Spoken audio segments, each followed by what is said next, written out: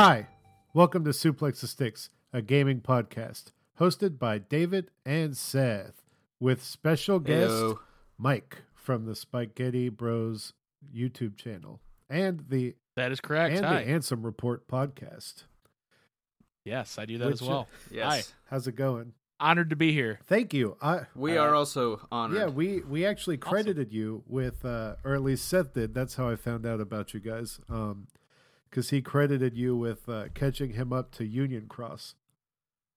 Yeah, that was actually my brother's work. He did a lot of, because I read some of that Union Cross stuff, and I just, my eyes start to cross and glaze over. But he did a very good job of just catching me up as well on that, because I tried to play that game, and It's really not fun.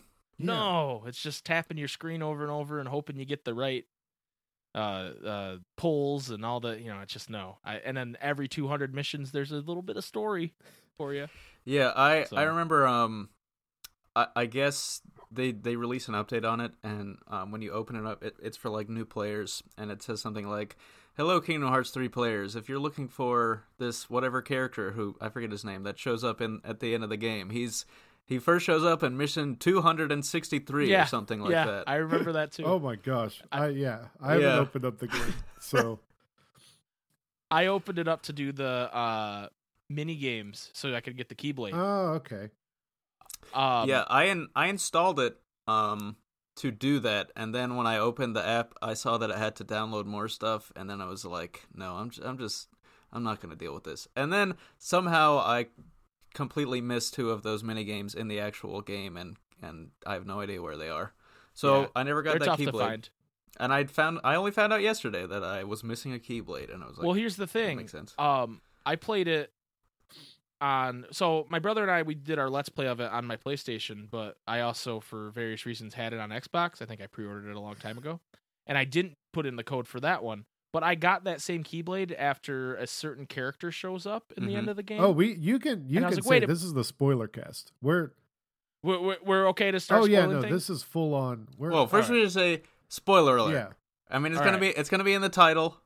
Okay. And if you're listening to this, and don't want to be spoiled, then you're probably an idiot.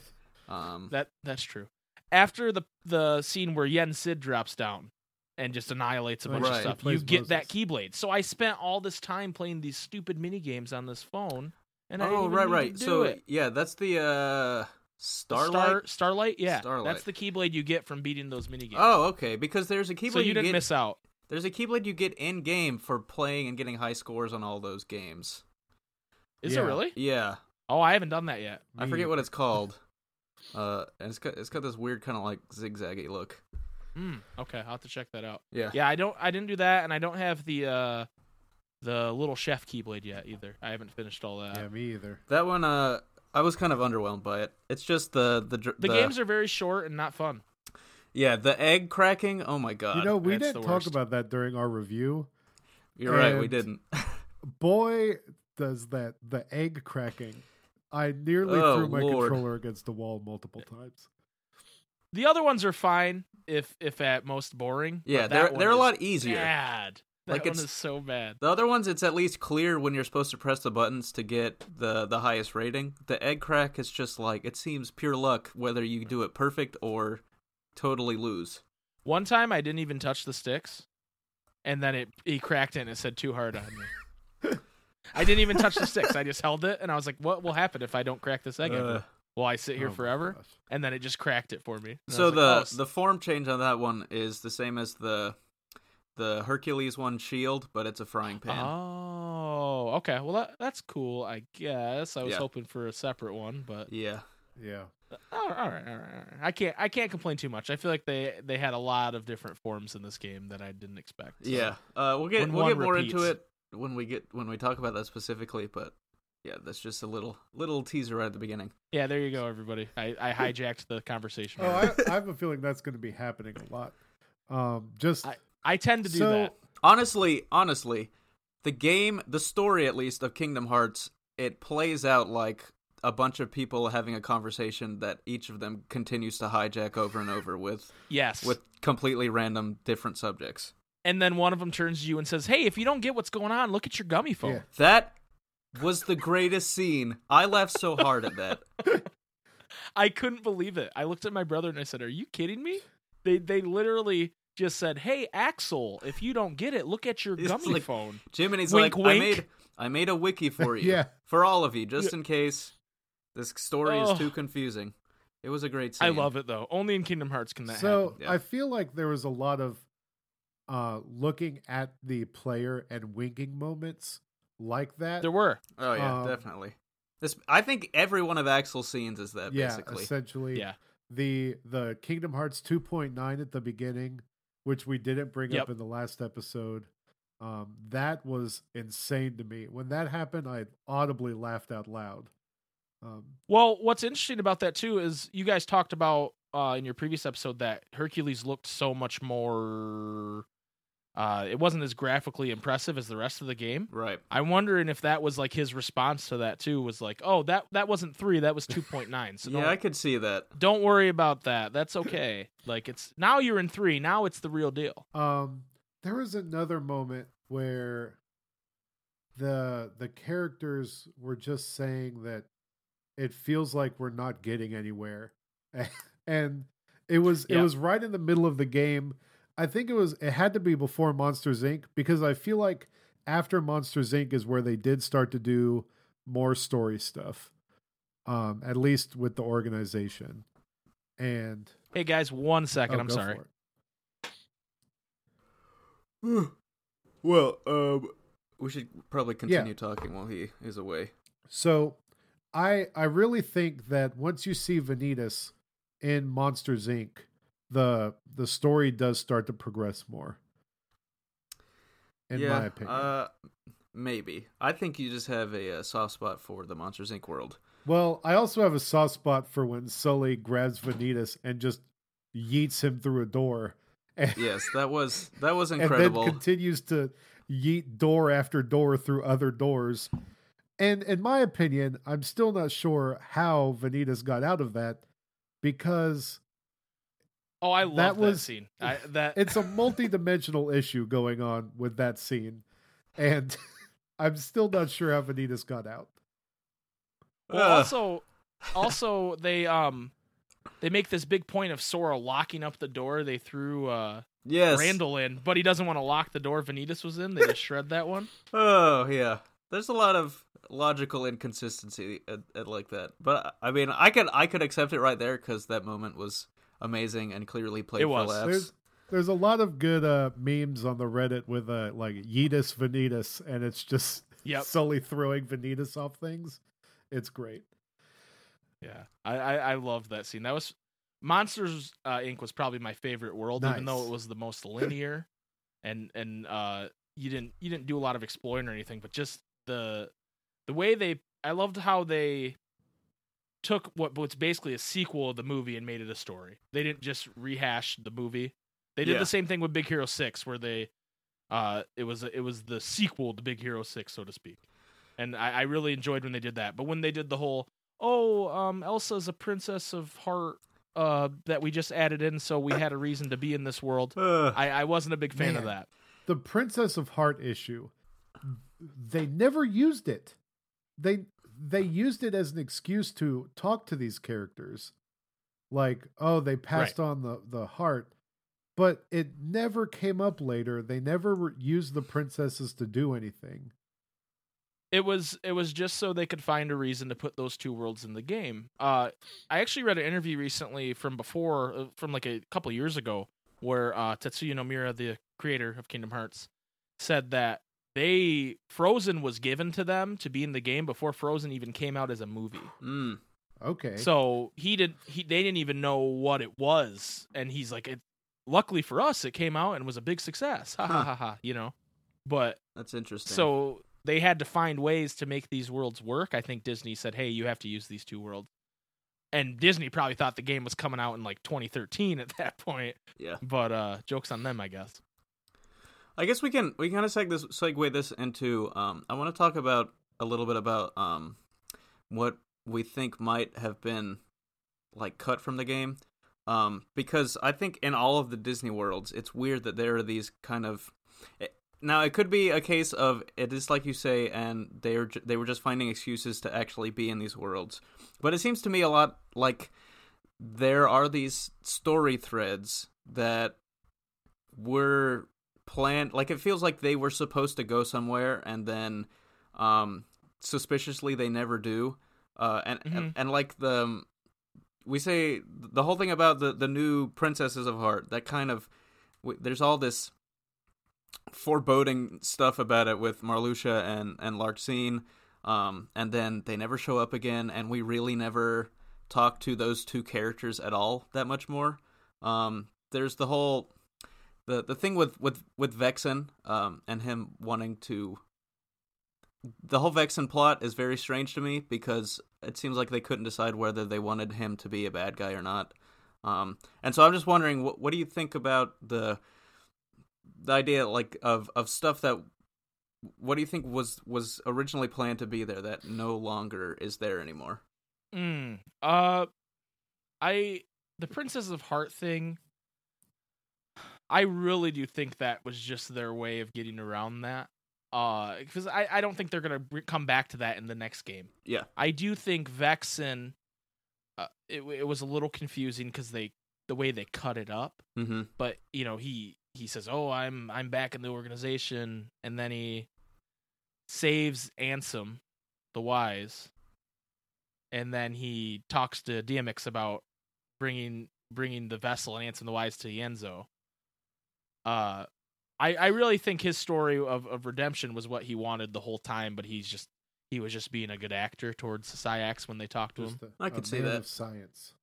And he did have a really outstandingly creepy voice that made you assume he was a bad guy. Well, and I think that they played that in their favor because he looks like a bad guy. Yeah. He just everything about him. He looks kind of like a snake. He's just. But I do think what's weird about that storyline in general is that they never revealed who the other person they were working with was. Yep. Who this other traitor was. And you don't get any sense of it from any of the organization characters when you defeat them. You don't get... people are like, well, maybe it was Sayax, or maybe it was Marluxia, but we don't know. They never tell us. I don't know if that's something that's going to be revealed later, or possibly they're going to add it via final mix style DLC. I don't know, but you're right. There is a mystery there that I don't know if it was cut or intentionally left that way. So, go ahead, Seth.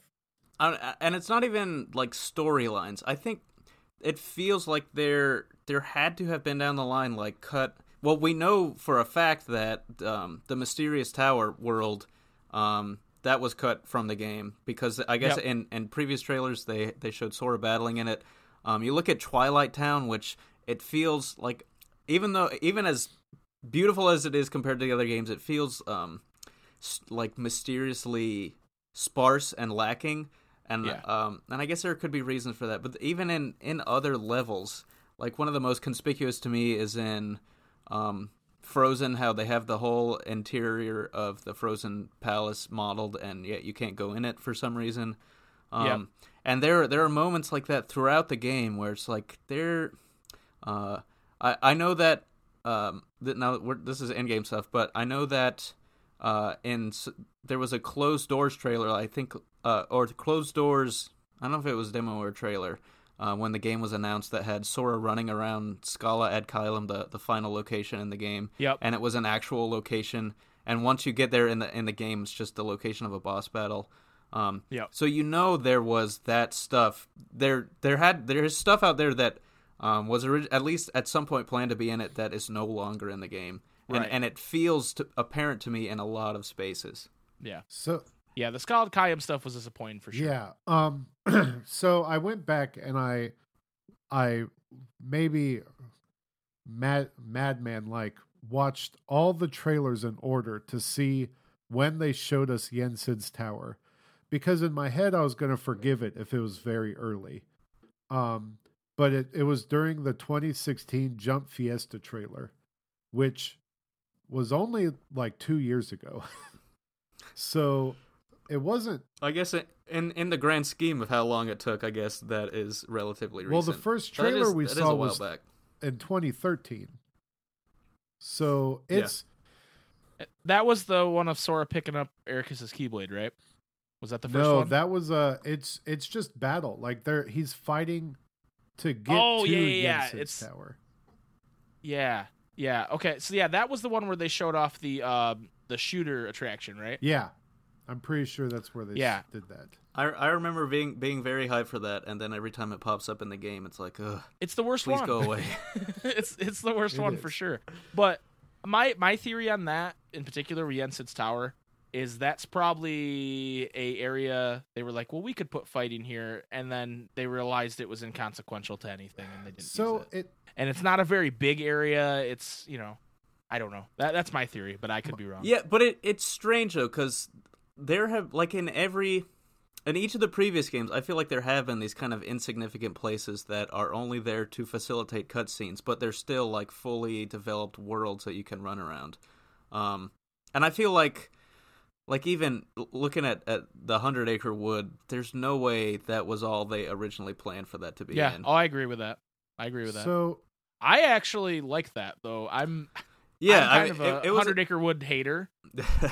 In the other games where I don't really want to spend that much time there, but I have to. Right. I was like, wow, 30 minutes and I'm out of here. All right, good deal. Yeah, I but felt that way about this. I did find Lumpy very adorable, and I wish there was more Lumpy. But that's my only regret. I'm just curious why, and I have a note here that says barely any interiors in almost any map, because it's so weird that there's stuff in, like, and maybe it's just because I love Tangled and this bothered me, but in Tangled, if you search around the foggy area, you can find the secret entrance to the Snuggly Duckling, and you can even, if you run up some rocks, I saw it on Reddit today, you can actually see the outside of the Snuggly Duckling. Like, it's over there. They've built the outside of it. It's not just like a 2D, screen that they put in the game. So there's just stuff in the game that I figured, like Seth said earlier with the ice castle, and like Jensen's Tower. There's no nice interior areas, kind of like Merlin's house in Traverse Town. Like, there's no kind of neat places like that in this game, which is very strange. Yeah, now that I think about it, you're right. You don't really go into buildings and worlds. Yeah, you go into Hero's Garage, and that's about it. And there's no, you can't even, Heroes Garage, the whole Big Hero 6 world is kind of, it's weirdly structured. But the way, like, Heroes Garage is entirely separate from the world. I guess this is one of my issues with the game, and it has to do with this stuff. I feel like the game presents itself, and it has this, it's like a mirage, basically, of being a much larger game than it is. Like, you go back, the trailers, they make these locations seem like these gigantic places. And to their credit, a lot of them are, but when you're actually playing it, it feels a lot smaller to me, than the way it looks. And like with the Keyblades, the way they showed off the transformations, it gave you the idea that each one has like an individual thing, and then you get them in, and it's actually, well, a bunch of these kind of repeat stuff. And I know that this a game that's been in development for this long is going to, you're going to be able to see the cracks in it, just because if it was a smooth development, stuff like this wouldn't be apparent, and it wouldn't have taken as long. But it's just, as much as I enjoyed the game, it left me with this sensation that there is more like behind the curtain that I wish that I want to see, but is not available to me. Yeah, I think that's a pretty fair assessment of it. I think they ran out of time on some things. I don't think the development of it, I find it hard to believe they started this game in 2013 or whenever they said they did. Mm-hmm. I I find it hard to believe. Maybe they'd started cutscenes or Hercules World or whatever it was. I know they switched engines in the middle. Yeah. And that probably has an effect on things. But yeah, there is a lot of stuff that seems unfinished with it, and just it does leave you going, oh, I wish I could do that. I think that's in my opinion though, that's kind of what Kingdom Hearts has always been. That's true. Yeah, it wouldn't if be you go Kingdom Hearts without some rough around the edges stuff. If you go back to like the first worlds, and people always talk about, well, Kingdom Hearts 1, there you could explore more. In Kingdom Hearts 2, they were just corridors, and I was like, they weren't. You couldn't explore that much more in Kingdom Hearts 1 than you could in 2. I think 3 is a vast improvement on both of those. Yes, but it's still not where it needs to be. Yeah, I agree with that. Hopefully the next one they'll figure some stuff out. So, well, the next one's going to be on the Nintendo DS or something. Yeah, that's true. I do want to maybe pivot to what we feel was cut out of the story, because I have a couple notes of that. Okay. Yeah, I think we can go full on. So we on our episode we went through like most of the our rules were that we were going to stick to the stuff that was in the trailer, and so that means like the beginning of the game through the Disney worlds. So I think we can go full into like the end game stuff that's going on. Well, we have to touch on the one plot line that was just left in the middle of nowhere, where Marluxia and Larxene, and I can't remember who else was there, but the Luxord and Demix are talking to Xemnas, and he tells them, we need to utilize your ancient Keyblade legacy, your lineage, and nothing else for the rest of the game is brought up about it. Yeah, I found that pretty strange. When you think about it, though, and if you go, this has something to do with the mobile game. Yeah. It makes a lot more sense, and I know that's a frustrating answer.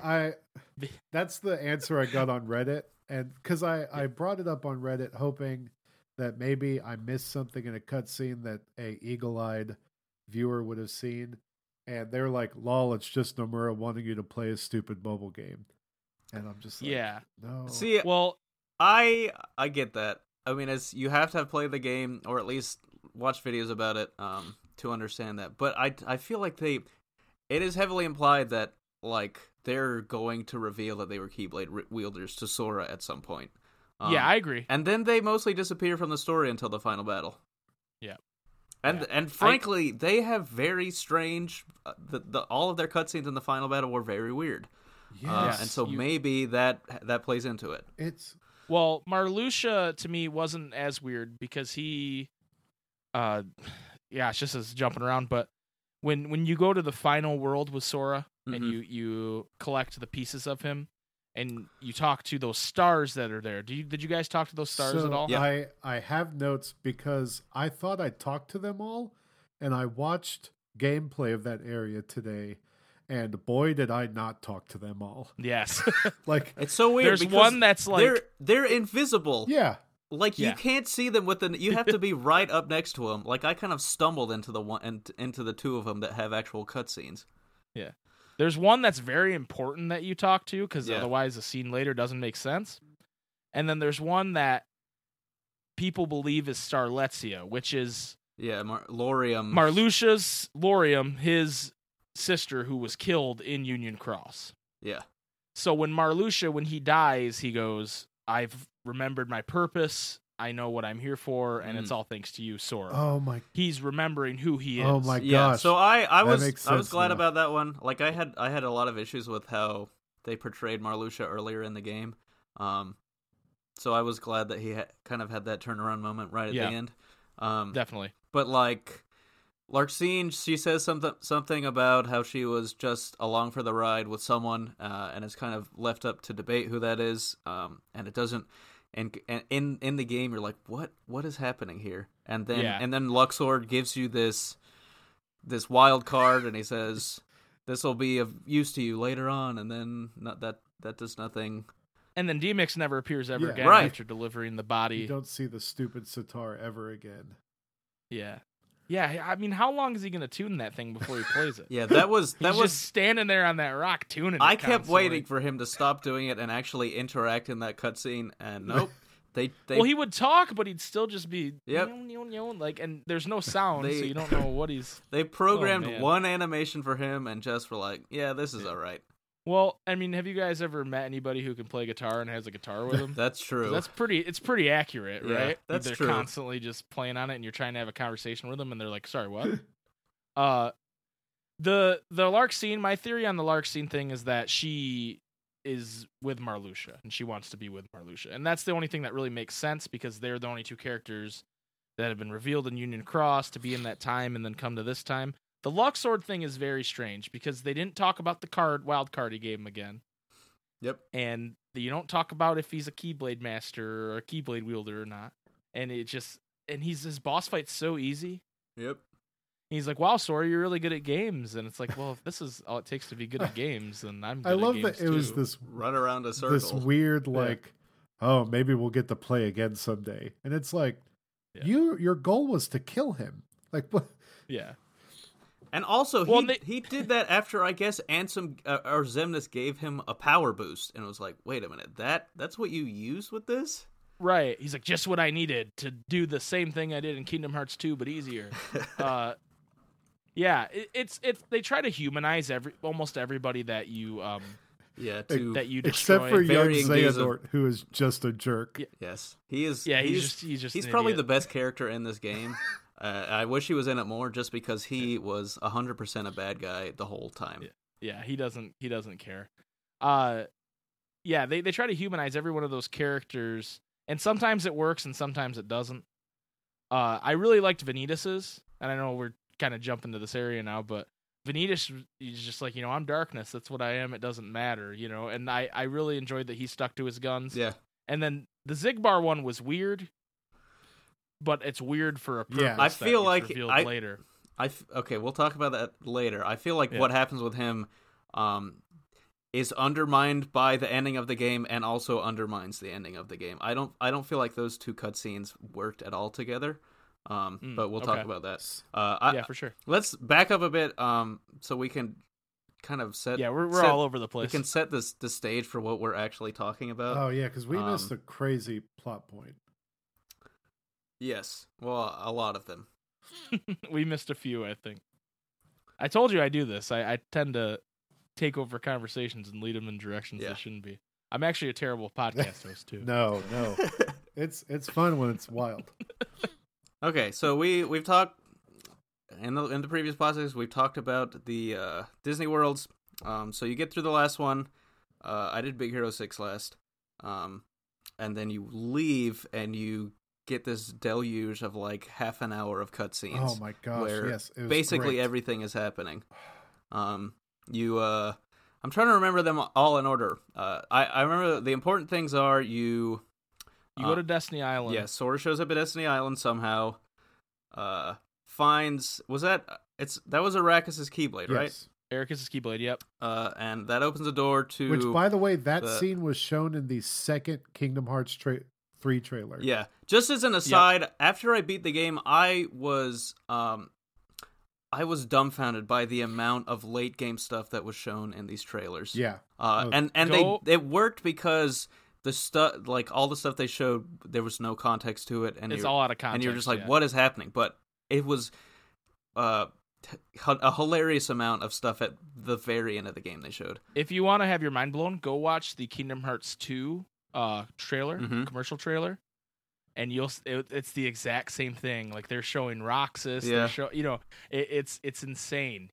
That's what he does. He just puts all of his important stuff in trailers without context to make you think, but it gets to the point where you're playing the game and you kind of know what's coming a little bit. Yeah, I think that probably plays into some of the issues I had about thinking the game is larger, or should be larger, is that when you see everything and then you expect that there's more, but then if you find out, oh no, it's just all the stuff that I've seen before.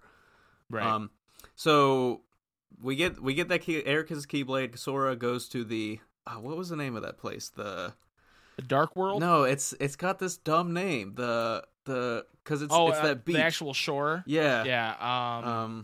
I can't. I think remember. I don't remember what they call it. Remember the name of it. We specifically, we made sure to specifically talk about it by name in our catch-up podcast multiple times. So you go there and you get into this. Well, first of all, you're controlling Riku before that? Yes. Yeah, Sora goes into the door, you control Riku, and I think you lose? Right, you're fighting all these Heartless, and then they swallow up Mickey. No, you beat the health bar down, but then it makes you lose, and then Sora drops in at the last second to guard Riku. Yeah, and then almost like an anime superhero. Yeah, it was great. I loved how the prompt of that fight, you got a special prompt that just said Sora. Yeah. Yeah. That was great. It was great. Yeah, he shows up, and then you get to fight Aqua as Sora, and the famous Aqua got Norded scene. That no one had any idea what was going on, and it was a pretty fun fight. I think. And then it was very similar to her 0.2 fragmentary whatever the name of that game is. It's very similar to that fight. Yeah. When you fight Phantom Aqua. And then she's saved, which is all great. I'm still not exactly sure why that worked. But it's Sora, he connects with people, he's able to drag her out from the darkness. And then we transition almost instantly into going to Castle Oblivion and rescuing Ven, which was cool. And you finally get to control Aqua in the game. That was fighting awesome. Vanitas, which was really fun. It was really cool how, at least for me, I walloped the guy, and it was cool because you're like, oh, this is an actual Keyblade master, and she is freaking strong. Yeah, she controls she's very ballerina-like in her control. A lot of spinning, a lot of floating, and she's just really fun to control. So it was cool that not only did we get to control Riku in this game, we got to control Aqua as well. I will say though, I thought this was one of the things that I sort of half expect is going to be added down the line. And we'll talk about DLC later. But I expected there to be more Riku gameplay in this game. Yeah, I was maybe tricked by Kingdom Hearts 3DS, which really gave you a lot of Riku gameplay. I mean, half the game is Riku. And so I really thought we'd get more, but that's how it goes. So yeah, all this stuff is happening like bam, bam, bam. And it's kind of indicative of the whole end game is that stuff, and it was one of the issues, stuff just kind of happens. There is story reasons for the stuff to be happening, but I don't feel like the story led you to this stuff happening. Now the Aqua and Venta stuff is kind of like we knew it was going to happen, but the compared to the struggle it had taken to do all the other stuff, you finally get to the very hard stuff. In theory, very hard stuff, and it all happens instantly. It was while on one hand it was cool, like to watch it happen. It like in retrospect, it's kind of weird to me that everything kind of just falls into place perfectly like it does. Right. Yeah, and like my biggest thing, especially with the Aqua fight, is there's not really any surprises there, right?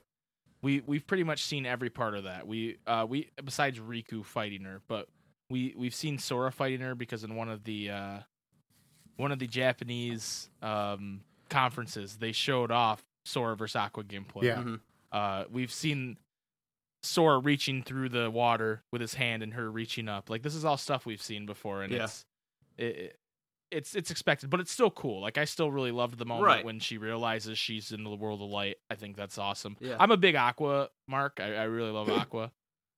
If you've listened to our podcast, you know that. But so I was really happy specifically with that.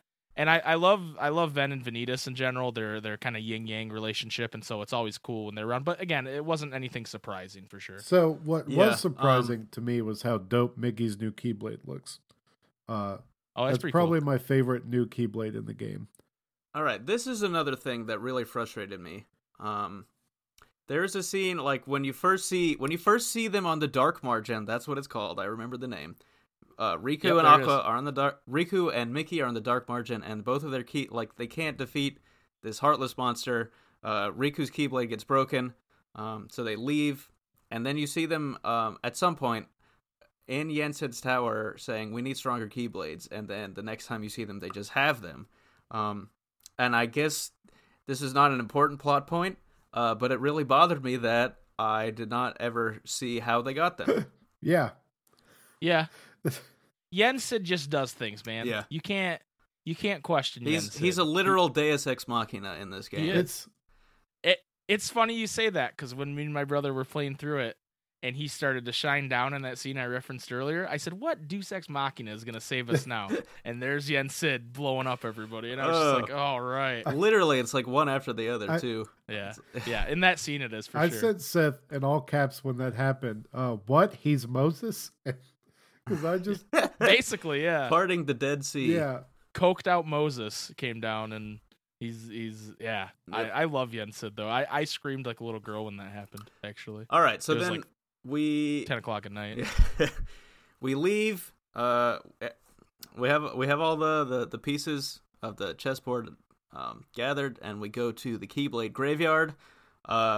Beforehand though, we take a pit stop in this insane maze in gummy space. I remember when I spawned into that, I was like, "You have to be kidding me! This can't be."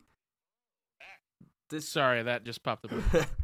Like when I forget what that space is, but the final gummy area, and you spawn in, and there's all these walls around you, and I was like, this can't be what they put here, right? And then it was. Yeah. It was this huge maze that was a pain to go through. Yeah, it was so hard to control. I mean, it's that trope that like Star Fox uses and all games like that use, where you go do an inside building, but it was not being able to look up and down. I don't know why they thought it was a good idea to put you in a box where you'd have to spiral down by going in circles while moving down as far as you go. I don't know if you did it, but it's even worse when you're going through trying to get all of the special pieces, the blueprint pieces. No, I know that you said to try I tried to make the gummy thing better for me. I just prayed that nothing interacted with me and went forward as fast as possible always.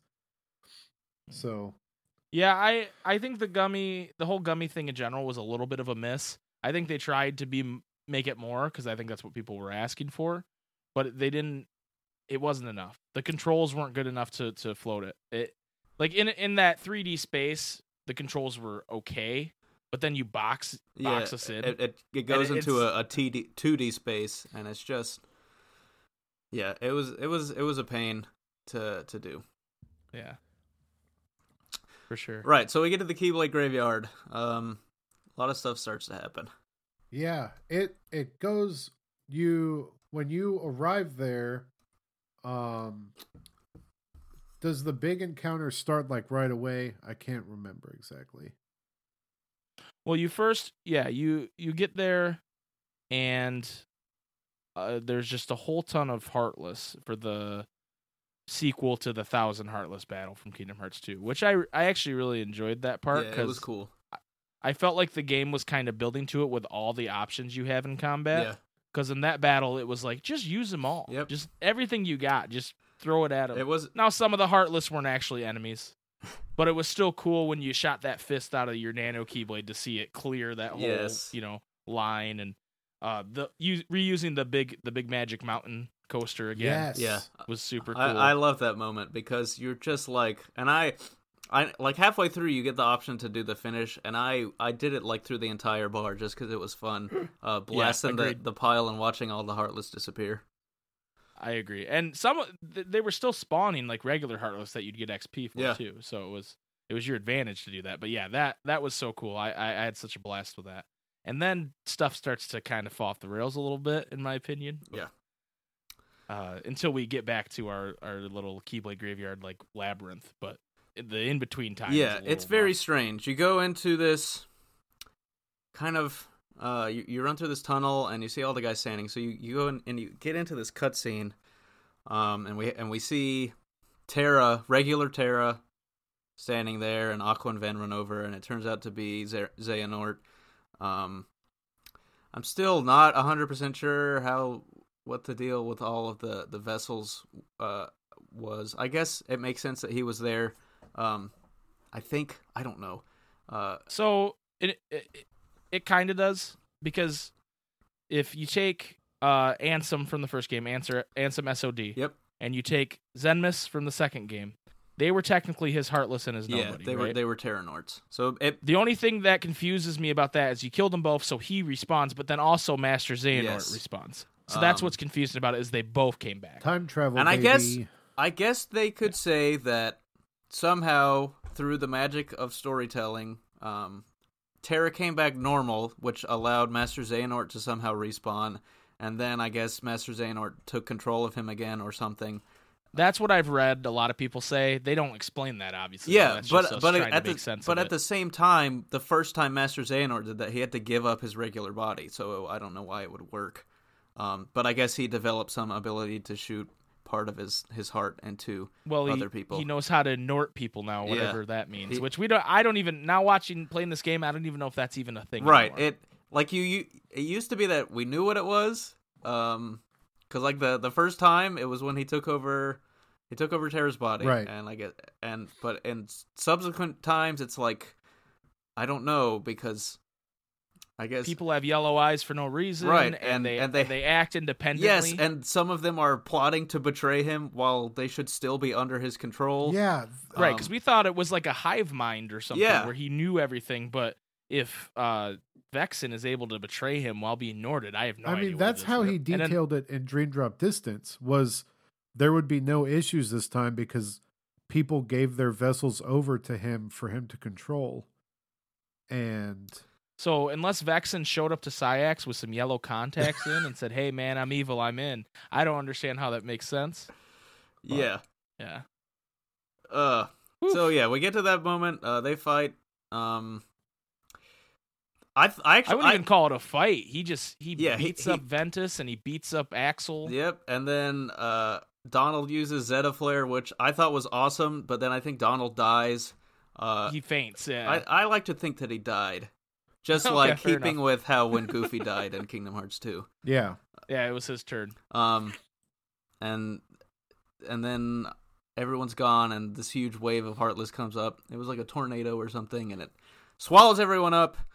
And Sora has this moment like that we saw in the trailer where he was like, "If I have no one, then I'm not strong." And Riku says, "You don't believe that," and they all get swallowed up.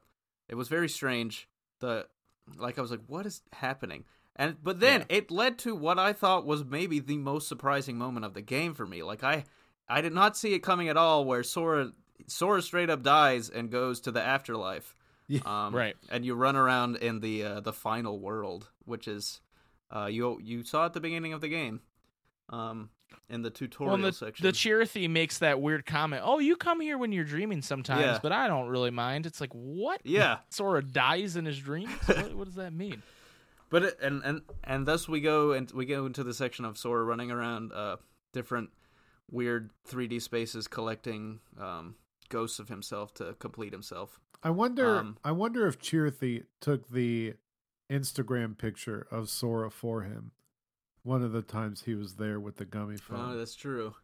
I thought that was so strange because I got that Instagram picture way before I got to the that was final. my first one. I don't think there's no... and he was like, "It's so beautiful here." And I was like, wait, what? There's no... I thought that was the tutorial. I didn't realize that was a plot device. There's no timeline going on and with these Instagram pics. Rather than showing it in chronological order, they have an algorithm that everyone hates that shows you the things you'd think are most relevant. So it's like real social media. Yeah. Okay, fair enough. Yeah, so I thought that section was cool, if a little confusing, because there's this very important missable cutscene where you talk to Naminé's ghost, and she talks about Terra and Lingering Will. Yes. And even seeing that, like, so David, when that happened, he was so confused, and I had to explain to him afterward what happened. Because I didn't talk to that star, and if I would have talked to that star, the Lingering Will thing would have made more sense. But right, it would be funny what they should have done is if you didn't talk to that star, the cutscene just plays the same way, and you have to go do back. it again.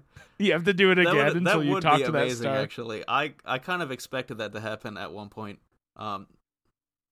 Also, there were all these other stars that tell you things, and the way that Tetsuya Nomura does things, I was reading everyone and trying to piece out, like, who are these people and who are they talking about, and I'm not sure that any of them are anything, actually. No, it sounds like it was just a bunch of existential stuff. Yeah. But also, you talked about Chirithy, who, again, is from Union Cross, and says something about having a friend that they're waiting for that doesn't remember them, and by the end you figure out that it's Ventus, and this is another thing, like, that is not broached at all, that he was there around like 100 years ago during Union Cross, and they haven't even gotten to where he has a Chirithy yet in that game, and so they're still like making them. So I was a lot able to kind of deal with some of the weird Union Cross stuff, because I know that story is not finished, and maybe by the end it'll tie better into. But it's also weird that they would lean on those storylines so much of a game that does not even have the information for you to figure out what's going on. Right. Yeah. Yeah. The way I see it though is all the stuff they referenced in Union Cross, it's really inconsequential. Yeah. Like, to this game, like it sounds like it's stuff that's building towards the next game. So like, if you didn't know who his friend was that he was waiting for, and you saw him with Ventus at the end, you just go, "Oh, it's Ventus." Right. Okay. I don't know why that is, but does it matter? No, not really. Yeah. I mean, I said that in the last cast that the game mostly does, it gives you the information that you need to get through the story. It doesn't necessarily give you the information to understand what's happening in the story. I don't even think that playing all the games gives you the information to understand what's happening in the story. Right. I would agree with that, yeah. So then we come back to the Keyblade Graveyard. The same scene happens. Terranord is there, but all of a sudden, when he's about to knock out Ventus, Lingering Will shows up and beats his butt. That was a cool cutscene, like the Keyblade transformations and how he just totally whoops him. And then he does all the stuff that makes you mad when you try to fight Lingering Will in Kingdom Hearts 2 Final So Mode. I had never done that, and so I'm texting Seth, all caps, "What, Keyblade Whip?" Like, about every transformation.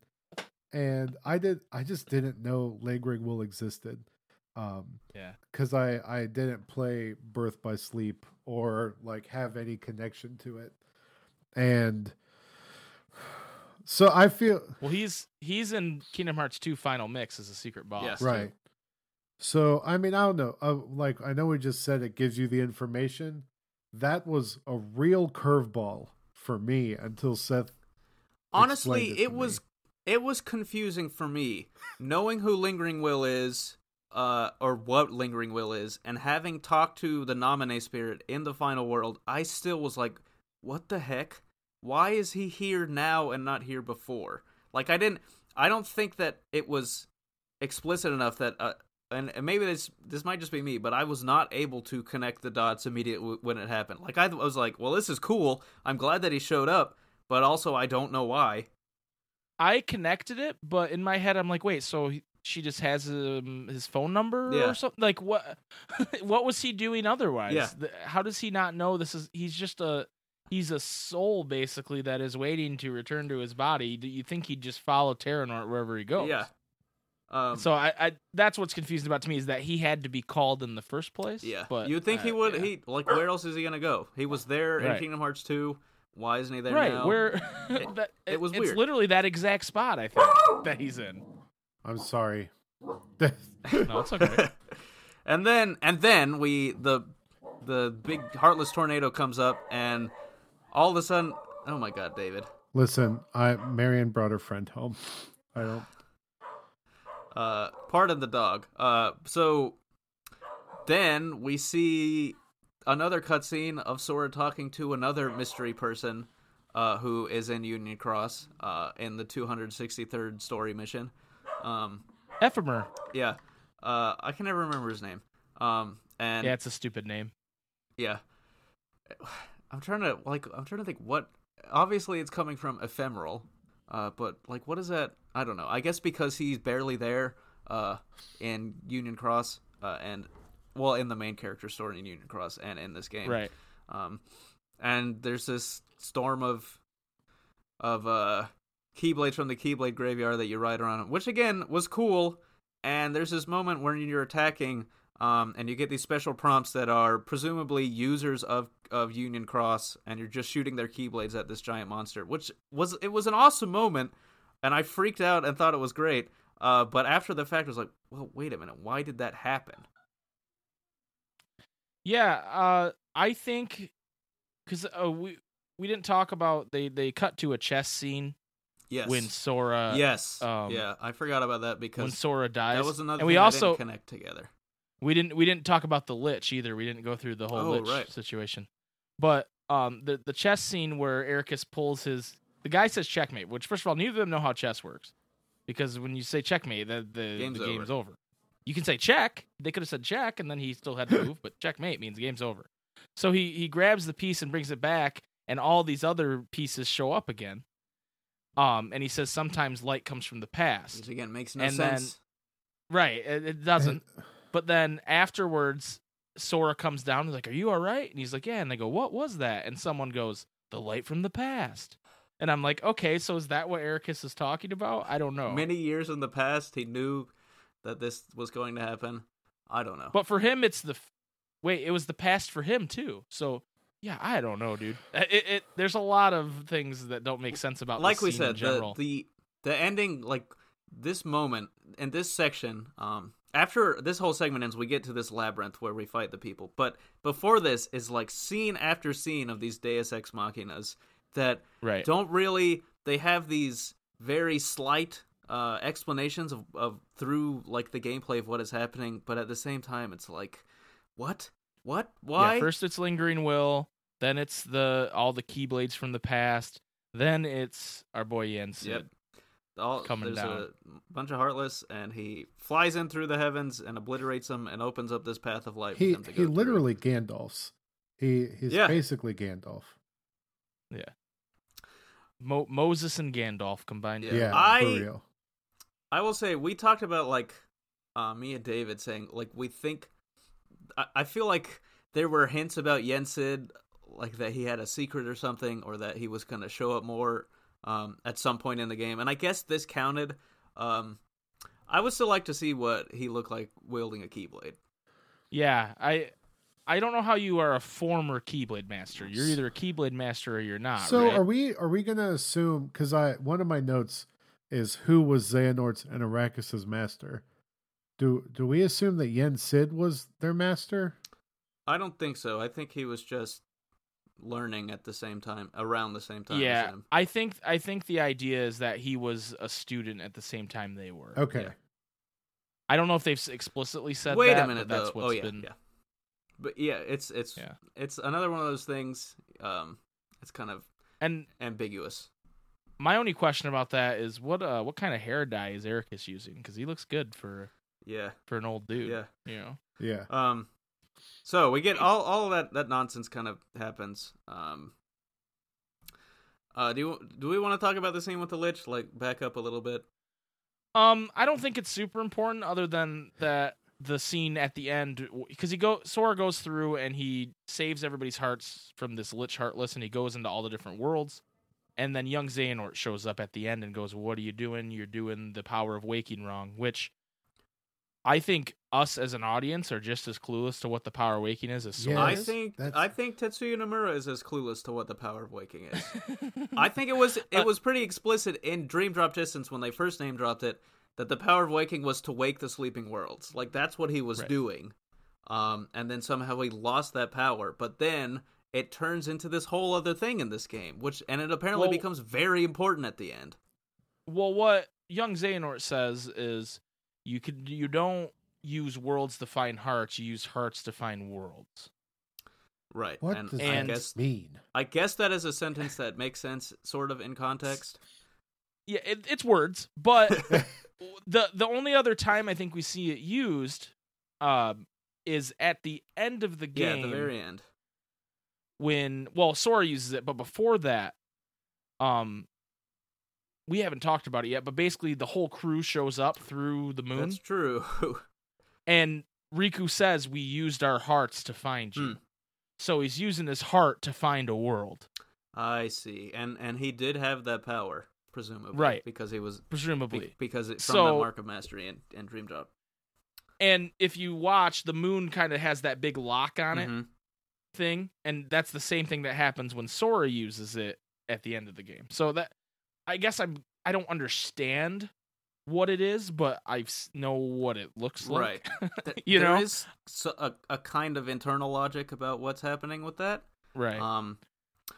But I think that scene's important because it kind of infers the ending a little bit. So it's important, I guess, to bring that up, that Xehanort says But that. again, it's another thing that it doesn't really... like a lot of things in the Kingdom Hearts world, I think... like I know you say that you think he had a plan, and I'm sure he did. I think there is stuff that there are words that he put together that he later decided to have a meaning. And that was one. Well, of and them. then you throw in the translation part. That's of it, true, because those might not even be his words. At the end of that scene, you find Kairi, and you're kind of floating through space with her. And in I just read this the other day. She says, or Sora says to her, "Wow, Kairi, you make me strong." But in the Japanese version, he just says, "Wow, Kairi, you're strong." So a lot of times they change things, to kind of romanticize them. I guess I don't know. Strange. There were. Yeah. I don't remember off the top of my head, but there were moments that I wish that I knew like what the actual meaning of the original script would have been. Right. And a lot of the moments where like the wording seems kind of ambiguous with what they're actually talking about. Right. I wonder if this is the actual script. And there's no way of knowing that really because I don't. Right. Without knowing Japanese, yeah. And I'm sure at some point there will be some video about all these radically important story stuff that were lost in translation, and I'll eat it up and get really excited about it. Right. So. But then we get to what is, the next the penultimate stage of the game, the labyrinth. What was it called? It had this weird name. Each it had like section 3 had different name. names. Yeah. I can't. Oh, that's right. Something of Skyne. Yeah, the Skyne something of like. The something. Stupidest names. I don't know. I know that Skyne is. I think I knew that Skyne was a word. I don't know. Also, before we talk about this labyrinth, I want to go way back to the Frozen world. Sora is running after Elsa, and she puts up this ice wall, and then Larxene shoots her lightning at it and turns it into this gigantic labyrinth that you have to run through. And when that happened, I was like, wait a minute, what? I didn't know she could do that. I thought that was us going into the ice castle, and then when we got out of it, I realized, okay, no, that hasn't happened yet. and it's also not anywhere in the same space where you were. It somehow shifts to another dimension or something. Yeah, it's very weird how they did that, and it's almost like they knew if they didn't create that, they'd have to send us up and down the mountain 3 more times. Yeah. And so they decided, let's just make a space that has nothing to do with Frozen other than it's actually frozen. Yeah. All right. But yeah, that's my guess. I don't know. And Larxene apparently is extremely powerful. So yeah, who knew? I didn't. She never... I didn't know she had ice magic. She never used it in Chain of Memories at all. No. But yeah, so we go into this labyrinth, the Skyne of Severance. Yeah, I'm looking at the names of it now.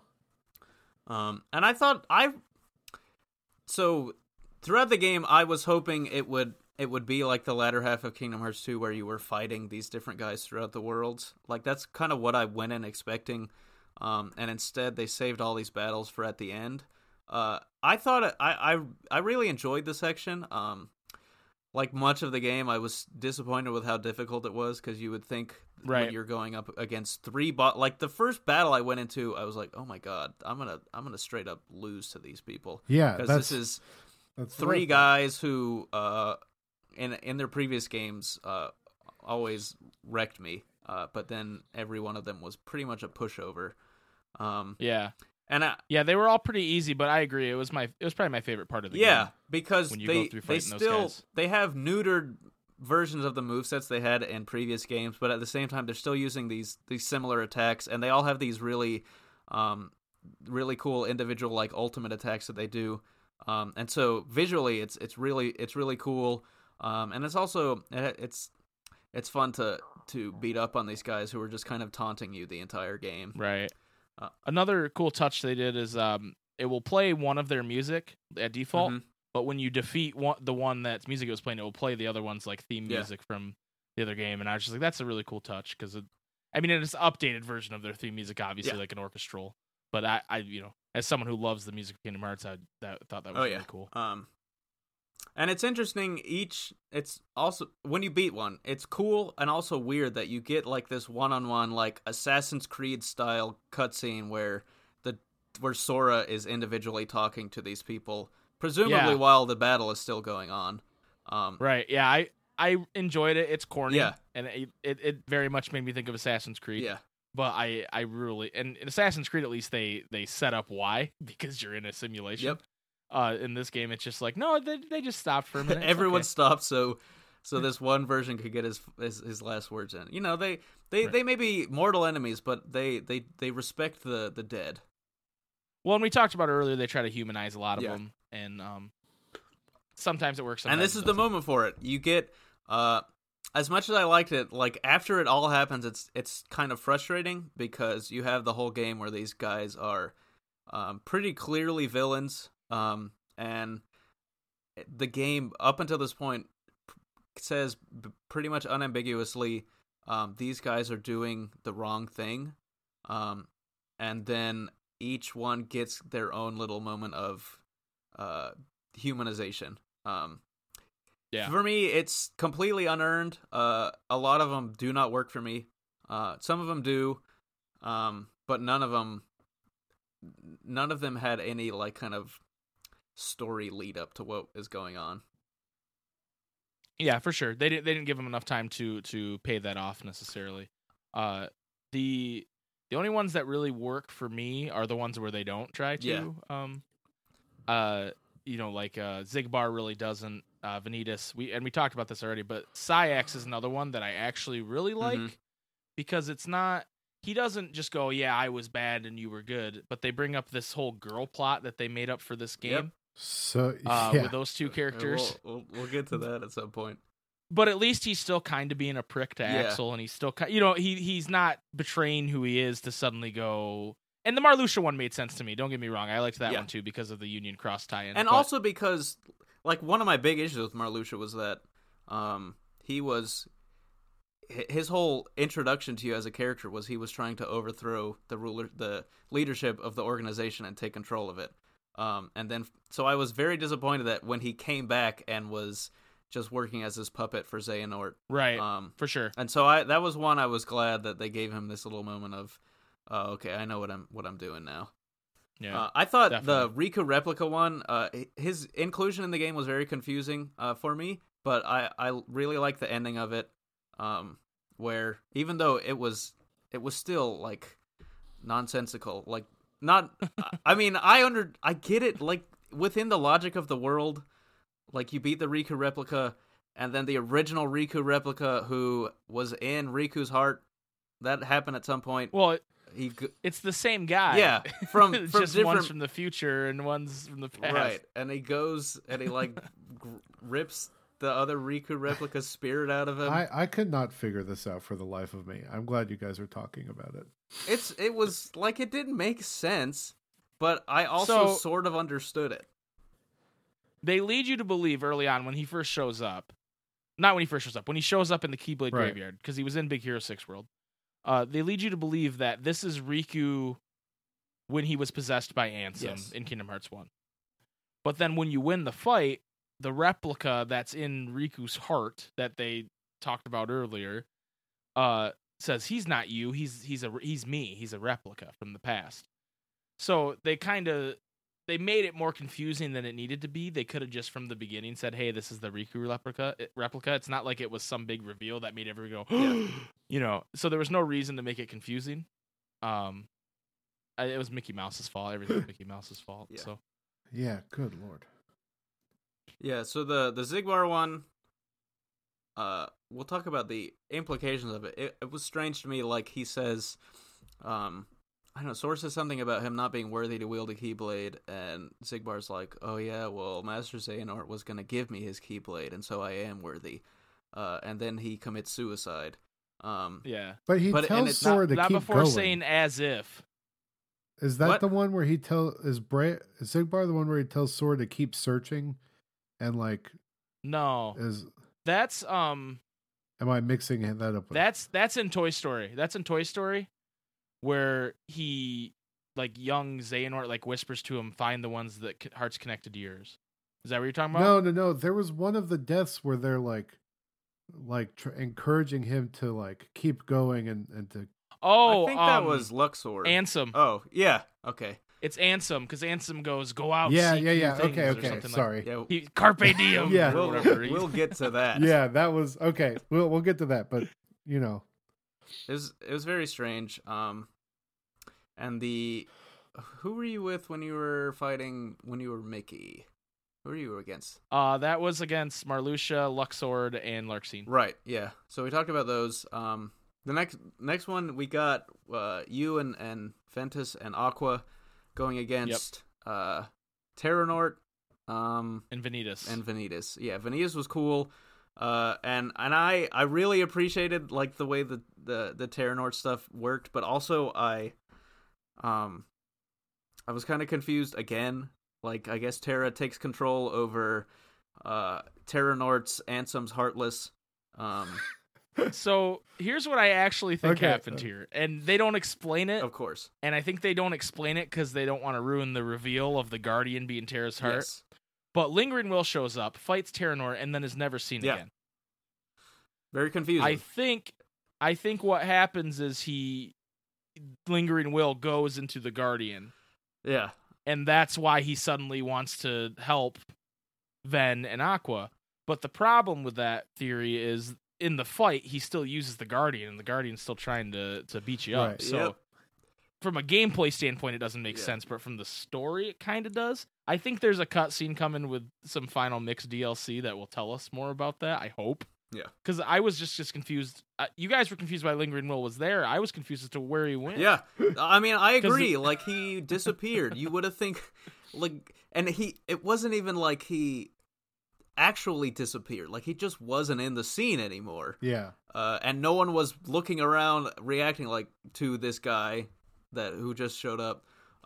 But still, it was cool. Like, Terra came back and they had their heartfelt reunion, and that was nice. Yeah.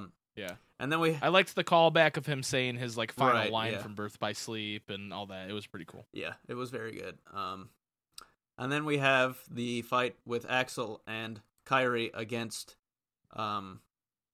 Syx, Shion. against an unnamed organization member, and I think Xemnas is there briefly. Yeah. That again, this was probably my favorite of all of them. Oh yeah, this was definitely. I my agree. favorite. I think I agree. This was the best scene in the yeah, game. I think they put a lot more work into it because of the emotional weight that the characters involved had in the previous game. But again, it was still kind of confusing what happens. So Yeah, I'm not entirely sure what happened, how Shion even exists in that scene. how she comes back, especially like, well, so you might say, okay, Sora kind of stops her, and her heart is in Sora's, and they talk about that early on in the game. Right.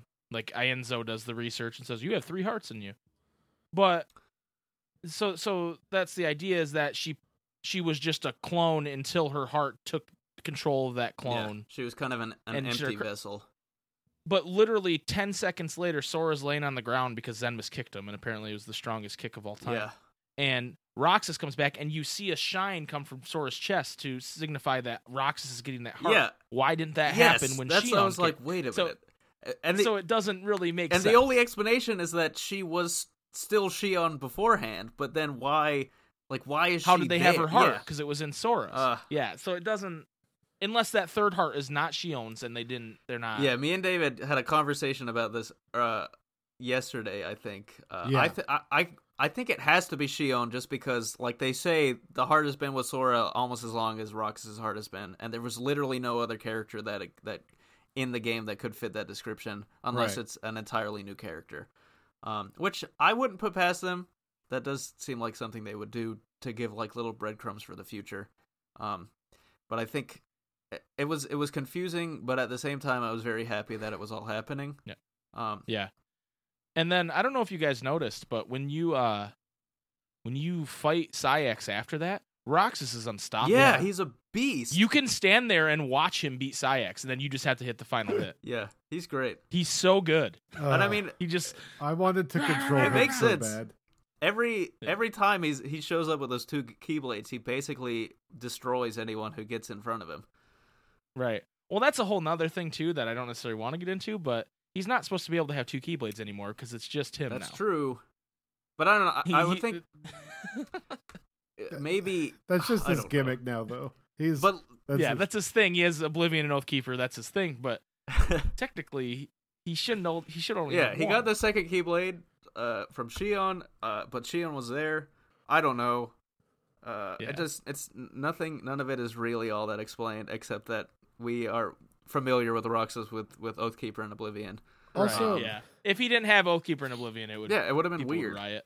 Also, so we're glossing past something that did bother me, that comes into play later, is that Axel's Keyblade was destroyed. That was weird.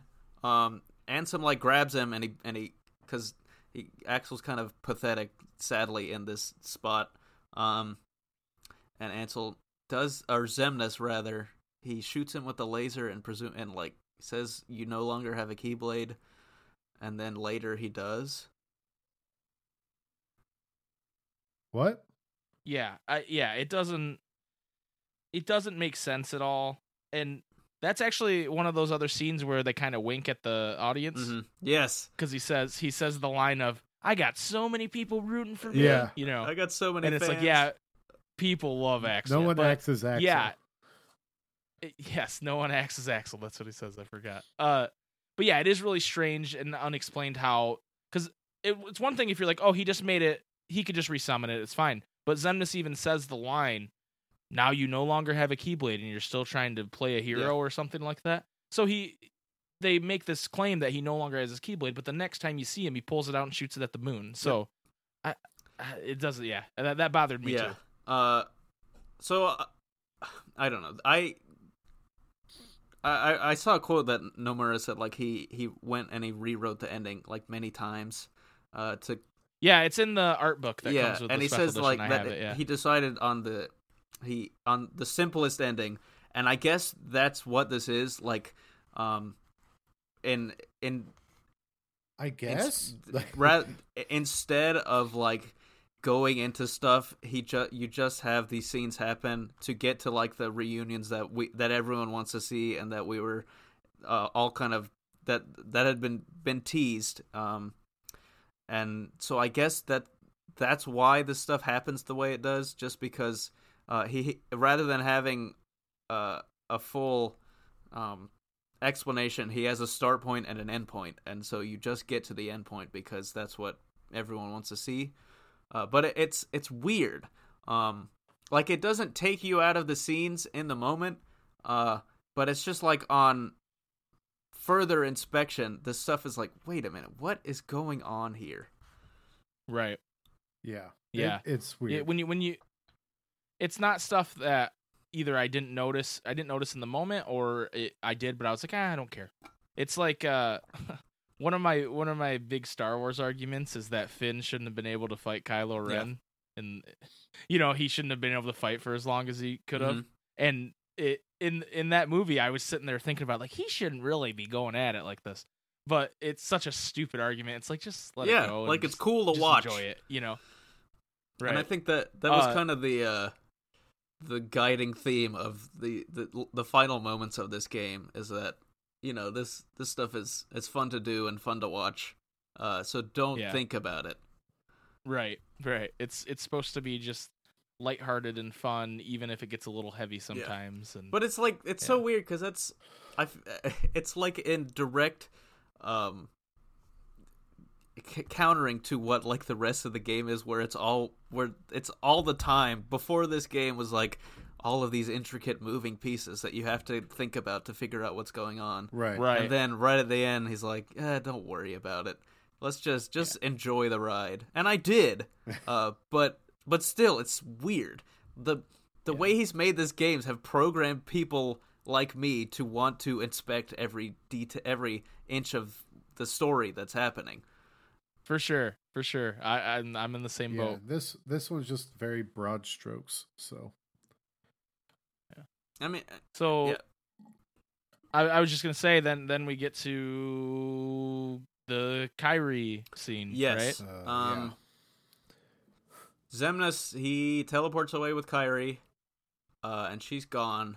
I want to talk about Kyrie for a second, because I understood it in the first game, because the whole premise of that where they were these lifelong friends, and Sora was trying to go rescue them. But the importance that has been attached to Kyrie in the subsequent games is like baffling to me, because she's not a character. She does not do anything. She has no development. And so it's very weird to me how, like, it's hard for me to empathize with Sora, who is so distraught over her disappearance. Well, I mean, if you think of it from like a realistic standpoint, well, I mean, that's her friend. Yeah. That's his friend, you know? It's hard for me to say that and emphasize still. Oh, that was the wrong word. But it's still hard for me to feel that way, because most of the time you're just chasing after her. We've never seen them interact past. I think this game they interacted more than they have in any other game, and it was still very little. Yeah. And they didn't spend a lot of time with her. That's for sure. And I think a lot of people are really disappointed. Yeah, like that. I mean, it bothered me. Her and Axel, I thought, like the way Dream Drop Dissonance ended, I thought like that was going to be a point of emphasis, was them becoming Keyblade wielders and joining the fight. And then they were in 2 cutscenes, and then in the end of the game with you. Yeah, and they didn't do much in the end of the game either. No. The main frustration for me is that we've been told to care about these characters, and Sora, Riku, and Kairi is technically the main group, but I never got anywhere near as emotionally affected as I did during like the Axel and Shion and Roxas reunion, or I mean, even the Birth by Sleep one was better. Like, so it's never gonna meet up with that, because those are characters who had their own entire games based around those relationships, right? Whereas Kairi and Sora's and Riku's relationship has never actually been explored in the games. It's just been like used as a tool to further the story. Well, I mean, she's the princess in another castle, right? It's that trope, and you know, back when the first Kingdom Hearts game was released, I think that trope was a little more accepted, and now people, you know, rightfully so, want to see women in powerful situations and not just a damsel in distress. The problem is that's what she's always been. Yeah. And so when they say, "Hey, we gave her a Keyblade and she's going to fight in the Keyblade War," you expect her to. They show her not doing much. Right. It's gonna rub people the wrong way for sure. And then she gets, you know, brutally murdered. She did more in Kingdom Hearts 2 when Riku threw her his Keyblade than she did in this game. Well, to be fair, you know, she was fighting Shion, and Shion's probably just 10 times better with a Keyblade than she is. Yeah. You're right. Shion, if it was just the two of them in that, Shion would have murdered her easily. Yeah. Shion's got what? She must have at least Sora at the end of Kingdom Hearts 1 level ability. Yeah. Yeah, at least. So, that was kind of one of the things that was kind of disappointing. Like I really wanted Kairi but more so Axel to like actually show themselves as Keyblade users. Like, you're not expecting them to be masters, and maybe it's not fair considering who they were going up against, but like they were in the hyperbolic time chamber essentially training as Keyblade wielders. And Axel was already before that a very good fighter on his own merit, and then he was kind of knocked over in one hit. You could argue that they didn't do a whole lot of training in that time chamber, and Kyrie wrote some letters and tried on new clothes. That's true. And Axel spent a lot of time looking at the sunset and wondering why it sets red. And so, not changing clothes. I think you could argue they didn't do a whole lot of training. I would have liked to see a scene where they were training, and Merlin's like, "Okay, do this," or whatever. But then Merlin's just sitting in the bistro. So who was really training? Yeah, I thought wasn't it like the I don't know. No, it wasn't the Good Fairies. It was supposed to be Merlin. You're right. Yeah. Yeah, it was supposed to be Merlin training him, and he's just sitting in the bistro having a coffee, reading the Winnie the Pooh book. Oh, yeah. I wonder if he does read that. Or if he just has it. Also, just one aside for a second, why the heck do they never name Remy from Ratatouille? Like, they just call him the little chef. Asked my brother this, and apparently they never name him in the movie. The humans never name him in the movie. Okay. So that's why they just call him Little Chef. So yeah, I was like, well, couldn't he just like write down what his name is? And Jason was like, he doesn't know the alphabet. And I was like, all right, that's fair. He could sure, cook, but he doesn't know the alphabet. That's fair. I never saw the movie. So yeah, I was bothered by that too, but it makes sense. If the humans never call him Remy, then okay, it makes sense to me. And then we get to the three Xehanort fight. Ansem, Xemnas, and young Xehanort. Again, another fight that it was definitely harder than the previous ones, just because they had a lot. Too easy. They had a lot more extravagant super attacks that they would use, but they had combo attacks. That was so cool. Yeah, it was a cool fight. Again, a little bit too easy. Yeah, I agree. Especially like compared to the just young Xehanort fight at the end of 3D that I tried over maybe like 30 times before I finally. Yeah, he was really rough in that game. You basically had to memorize his whole patterns, right, and block everything. Yeah. And then he's kind of a pushover in this one. Not a pushover. He's the easiest one to beat out of the three of them. Which I guess sort of makes sense because he's the youngest, but still. So what was the last one on all of y'all's? I want to know. Ansem. I think I did Xemnas last. Ansem was my last one. Ansem he spaces too much. He has too many projectiles and stuff. I couldn't get near him. Did we all do young Xehanort first? Yeah. Oh yeah, he was the easiest. And then he's a jerk, so. Yeah, I was like, oh yeah, this is it. I'm finally gonna whoop this kid. I went straight for him. Yeah. I do wish that, like the way they had their like little combo attacks, I wish that we got some more combo attacks with the people we were fighting with. Yeah, that was in those sections. That was one thing I was disappointed with. Like, right. I remember it was a big deal when you got Riku at the end of Kingdom Hearts 2, and you had these special attacks you could both use. And then there's nothing like that with Riku and Aqua at the end. If we're talking about things that were cut from the game, I think that's a big one. And for some reason, young Xehanort is good because you beat him and he's still like, you're nothing, Sora. You're gonna die soon enough anyway. So the way none of this he was even talking matters. Made me feel like there was still more planned out that we weren't aware of. And then no, he was just being a jerk. That's I actually think he was alluding to Sora. Yeah, he's directly the power talking about waking. what happens at the end of the game. But it was still it was great just because he was like he never stopped being a jerk to you, and he was like, none of this. It doesn't matter that you beat me because you're about to die anyway, and I'm just gonna go back to the past and live my life. Yeah. It was. He was a very good villain. I wish he was in the game more. I mean, he's probably there more than any of the other. True, yeah. He's there in Toy Story, and then he shows up in the Big Hero 6 like Sleeping World or whatever, and then he was there. I do like the way he just kind of was a jerk still. The Xemnas one, very strange. I like the writing, but they didn't do enough to pay that off. Like, he's never shown, like, hanging out with organization members or, like, having a good time. Even in 358/2, where that shows the different side of most of those organization members, he just sits in his throne and, like, barks out orders. He doesn't. I mean, he even has people for him to go mutinize against him. Like, right. So for him to go, I'm so lonely and I miss my friends or whatever, weird. Or my colleagues. And it's also weird because it's the same issue with all the people who have been Norded. Like, apparently we are supposed to accept that these are, like, I just figured they were Xehanort, but now it's giving us this information that, no, these are independent people with their own kind of motivations and thoughts and feelings.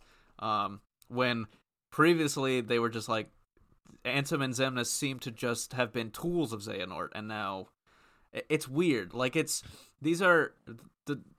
and Ansem are probably two of the three most unearned kind of late game flip flop to, oh, I'm actually a good guy. Well, not good, but I'm not as bad as you think I am, or something like that. It's just, or I wish you luck. It's bizarre. I was happy when you defeat young Xehanort and he, like, is still a jerk and you still hate him, and then you fight these guys. It's like, wait a minute, what? It kind of a lot of the stuff that happens in the game kind of makes me question the villain's motivations. And I get that they wanted to make them more humanized, but sometimes, like, I feel like these guys worked much better when they were straight up villains. In their respective games, they're a lot more. I feel like they're more fleshed out characters, and they're a lot more intimidating. Well, this just popped into my head. So, Master Xehanort gives this speech about when the darkness and the light clash, it forms another piece of the Keyblade, right? Right. And I wonder if, with a little more explanation, this would be a lot better. Once they form that piece of the Keyblade, that darkness, the Xehanort loses more control of them, or something like that. You know, they could have done something like that to make it so then they are a little more sympathetic, and what they say maybe holds a little more weight, as opposed to, man, this guy's I almost swore again. This guy's a butthole, and he, you know, doesn't deserve any of my pity. But Sora's like, wait, Ansem, you know, don't die. Yeah, it's weird. And I mean, it makes sense from Sora's perspective, because his whole shtick is that everyone can always be redeemed, and that's what I'm going to try to do. Right.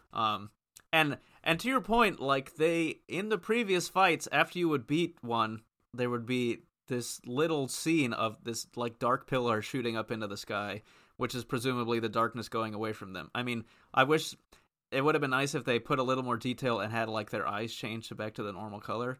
But I guess that's sort of what's happening there. I don't remember if that happened for Ansem or Xemnas, but it wouldn't make sense if that did.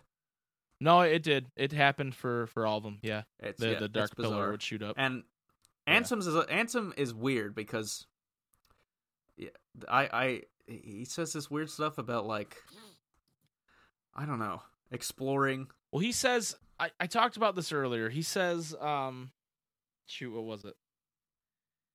It's like Carpe Diem. He says, stuff. I knew you were gonna beat me, and I wanted to defy my fate. Yeah. But when I found out that everybody had traded on us, I didn't care anymore. Okay, so at that moment, it made me think, wait a minute, was this guy the traitor that they were that Vexen was talking about earlier? Right.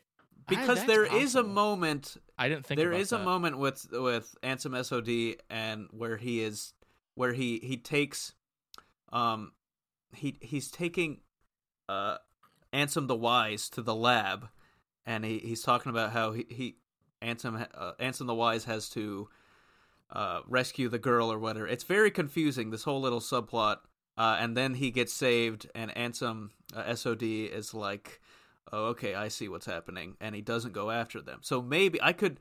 These are things I'm just putting together now, but you just sparked it in my head too. I'm like, wait a minute, that's a plausible theory, actually. But again, it's not something that makes sense within his character. No. And it's definitely not laid out explicitly enough for you to think that's what's happening. Yeah. Well, his character. He's a heartless. Yeah, he's literally darkness. He's supposed to, want to destroy the heart of all worlds. That's like his sole purpose. So, yeah, he's confusing as a character. But then he says, Sora goes, Ansem, and he goes, go forth now, boy, or something like that. Discover your own something or whatever. Yeah. Yeah, it's pretty poor. I like the Zenmus one a little more, even though I feel like it's just as not deserved. But at least the writing of it is good. Because he says something. Sora says something like, being pain is human, Zenmus, and he looks up and he goes, it must be terribly difficult, or something like that. Yeah, and that's like a great line. I at least like that. Yeah, and it's I feel like that's something that's been like echoed in sci-fi movies and stuff like that. There's always these god characters that lowercase g god characters that they when they're finally faced with the pain of being human, they're like, oh my god, how do you do it? But it's weird. Like, I have to wonder what Nomura's motivation was in doing this with these characters, because it doesn't really add anything to what's happening in the story. No, it doesn't really add to the story. I enjoyed it, but I think it was more of a fan servicey kind of thing. Like I guarantee he had some sleepless nights going, am I going to make everybody angry with this game? I better do this. I better do this. I better do this. So that's my guess, is it was probably something that he thought, because, he has people that probably go, oh, Zenmus is my favorite character. Ansem is my favorite character. And so he probably wanted to give those people a little bit of reward. Right, not just or kill their favorite character and then have them be evil forever. I mean, I can understand that, but... Yeah, especially with this being... it was very publicly the end of the trilogy, the Xehanort story arc. Presumably, those characters are never going to show up again. Presumably, of course. No, I don't believe that. Also, you have to wonder, when Ansem and Xemnas were first killed, Master Xehanort came back. What comes back when they're killed this time? So, I read that the at least the prevailing theory is that they just went back to the timeline they were yanked from. They don't necessarily. Yeah. I think we destroyed those vessels they were in, but their hearts go back to their time. Yeah. Because even young Xehanort kind of says that. He says, I'm just going to go back to my time and live out my life, Sora, but you're dead. Yeah. I'm going to be fine. You're just an idiot still. Yeah. I mean, I'm going to die eventually, but you're going to die immediately. And then we go to what? Go ahead. He gets his Keyblades. Xehanort does.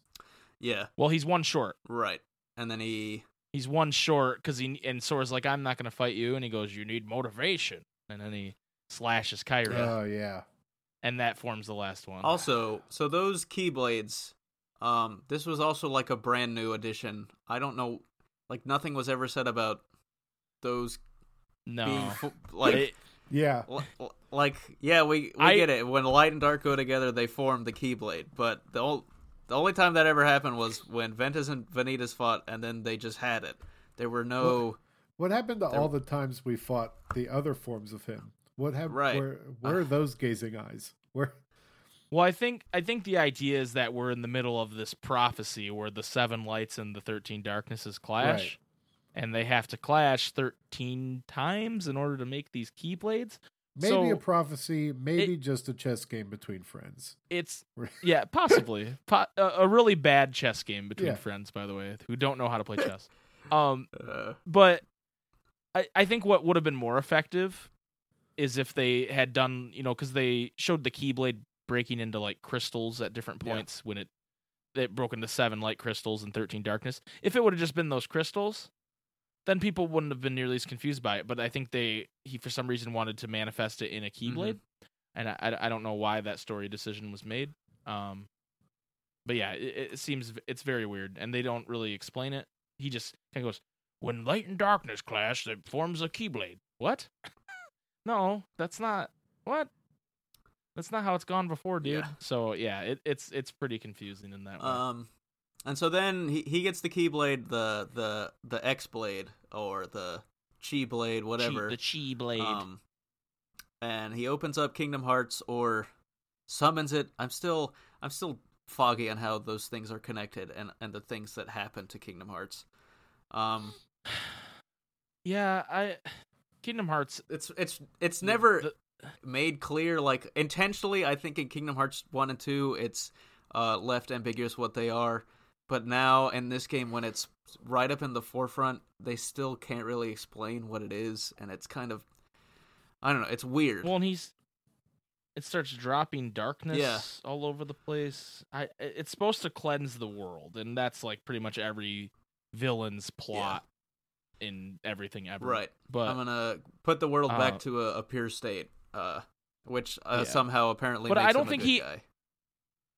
Did he ever talk about that? I don't think he did. I think he does briefly. In any game? No, not in any previous game. Yeah, he talks about it in this game, but any previous game, that wasn't his MO, no, right? he was always trying to do it. It was never really... Well, okay, I'm trying to remember if this was in previous games. I feel like in Birth by Sleep, he talked to Ericus about, like, look what happened after the first Keyblade War. What would happen if another one happens? Right, it seemed more like morbid curiosity when you talked about it before. But then when you we're moving ahead a little bit, but when you finally defeat him and he explains to Sora what's going to happen, it seems like he knows what's going to happen and that it's like some noble quest to make the world pure. Yeah. And it's like, no. So we had Yen Sid being Moses earlier, and he's basically trying to be Noah, or at least like trying to cause this flood that would start the earth all over again. Yeah. It's strange. I guess everything is supposed to be streamlined just to kind of get to the end, I guess, but it's the stuff that it doesn't really make sense, and it doesn't jive with the previous characterization of this person. Right. No. And I think what's going to happen, my theory on it, is in the opening movie, they show Xehanort at his chessboard, and he looks in the sky, and he sees this purple light, and it shines into his eye. Do you guys remember this? Right. I think what they're going to reveal, whether it's through the next game or future content for this game, that he's been actually being controlled by something more sinister. Oh, Lord. And his original plot was what he describes in the end of Kingdom Hearts 3, but from BBS or whenever it started on, he's been controlled by somebody else. And I know that's lame, but I could 100% see that happening. And I think that kind of ties into what the post-credit scene. It sort of, you could find a connection there.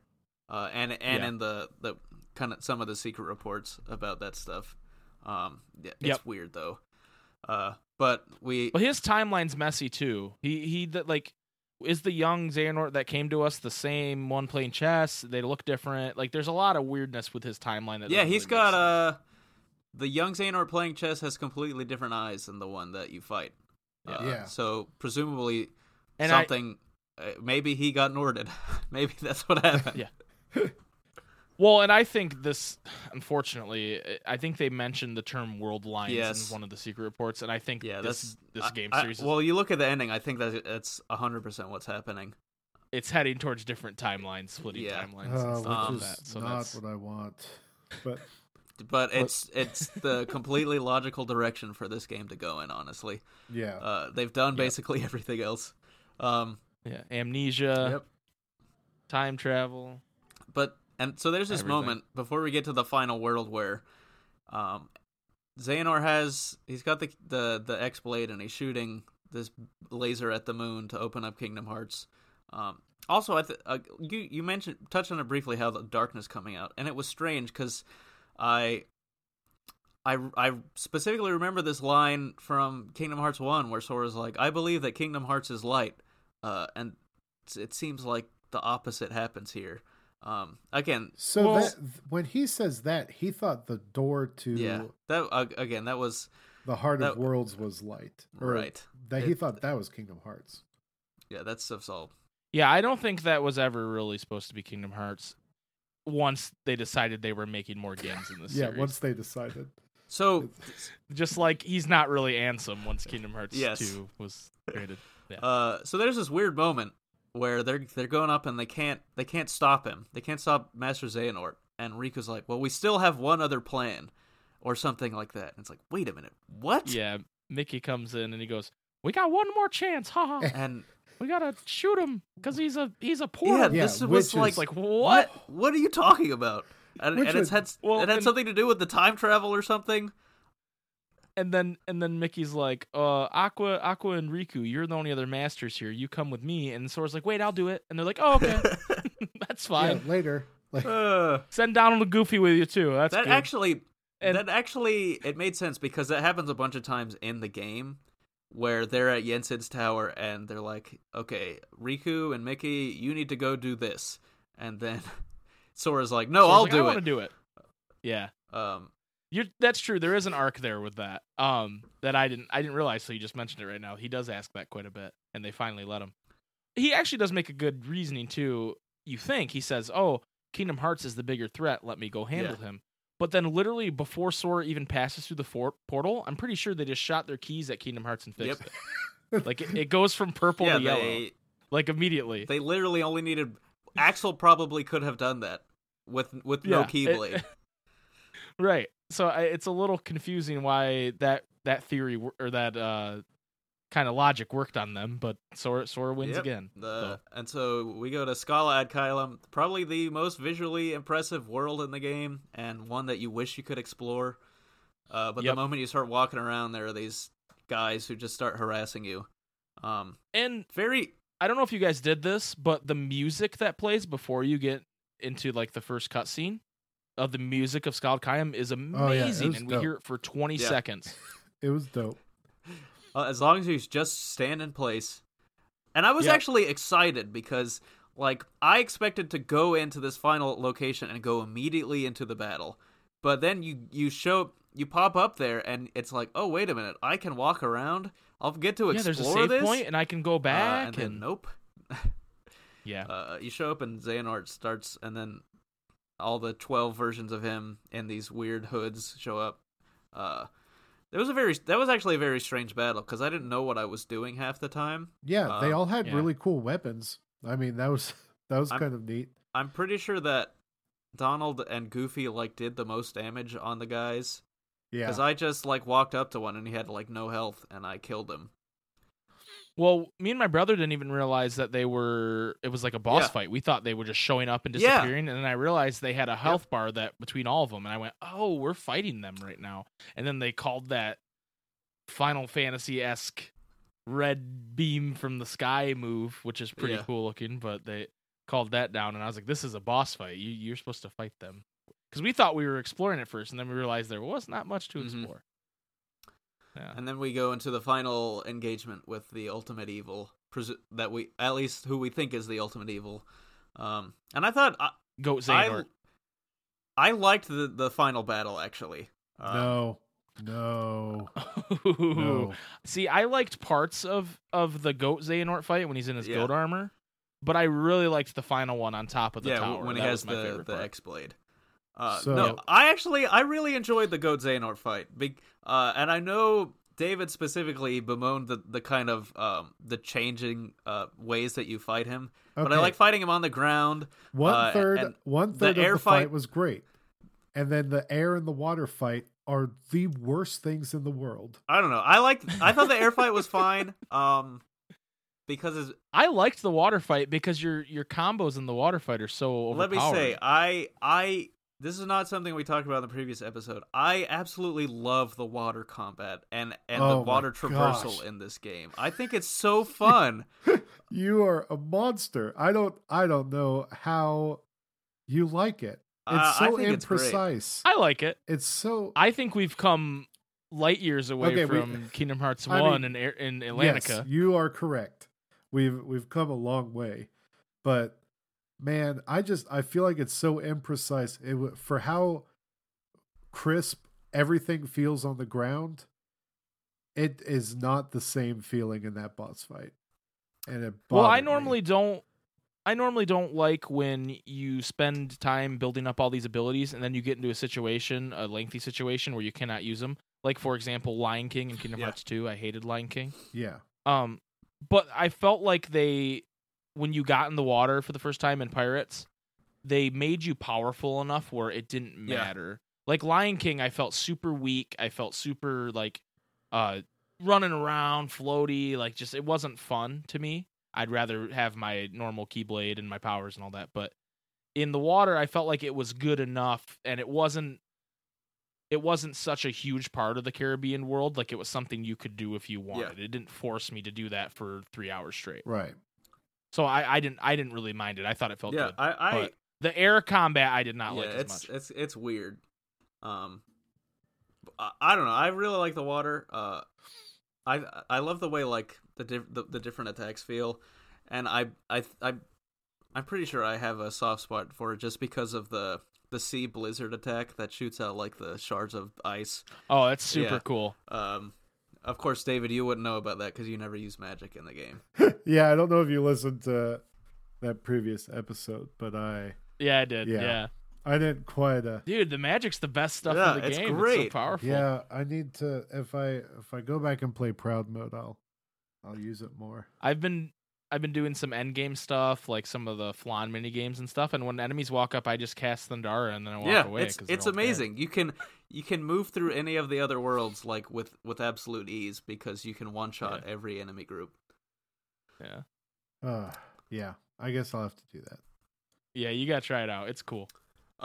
And you can shoot Blizzard on the ground and then skate on it. I remember I literally texted him about that because the first time it happened, I was like, "Whoa, this is awesome!" I did do that a lot after you texted me, but then I never did it again. And Arrow too. It's not as useful, but Arrow leaves like a little jump pad basically that you can jump high into the air and go into flow motion, which hardly exists in this game, but it's still cool in the moments that you have it.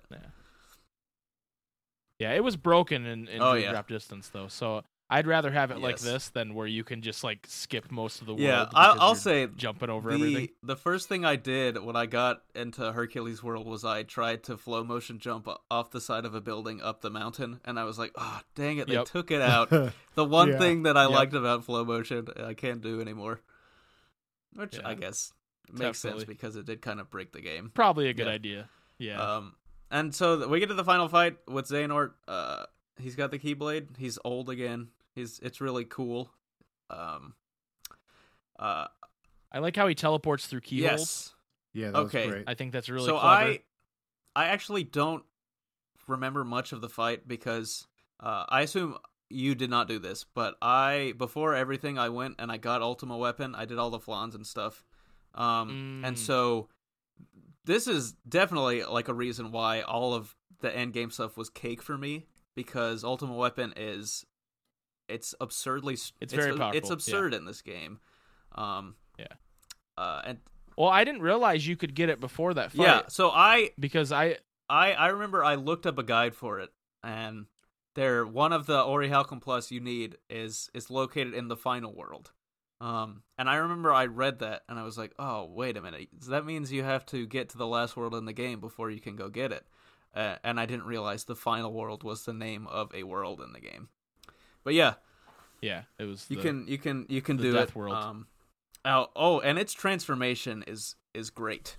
Yeah, I haven't gotten it yet. I'll have to check it out. But I know that its power is higher than any other Keyblade, even after its full level, right? Well, you get it, and it is it's fully leveled up. And I think the closest is the Big Hero 6, but I think it's like three higher strength and 4 higher magic than Big Hero 6 is. Wow. Jeez. Yeah, it obliterates. It has this shot lock attack that is just like this full screen explosion that kind of destroys everything on screen.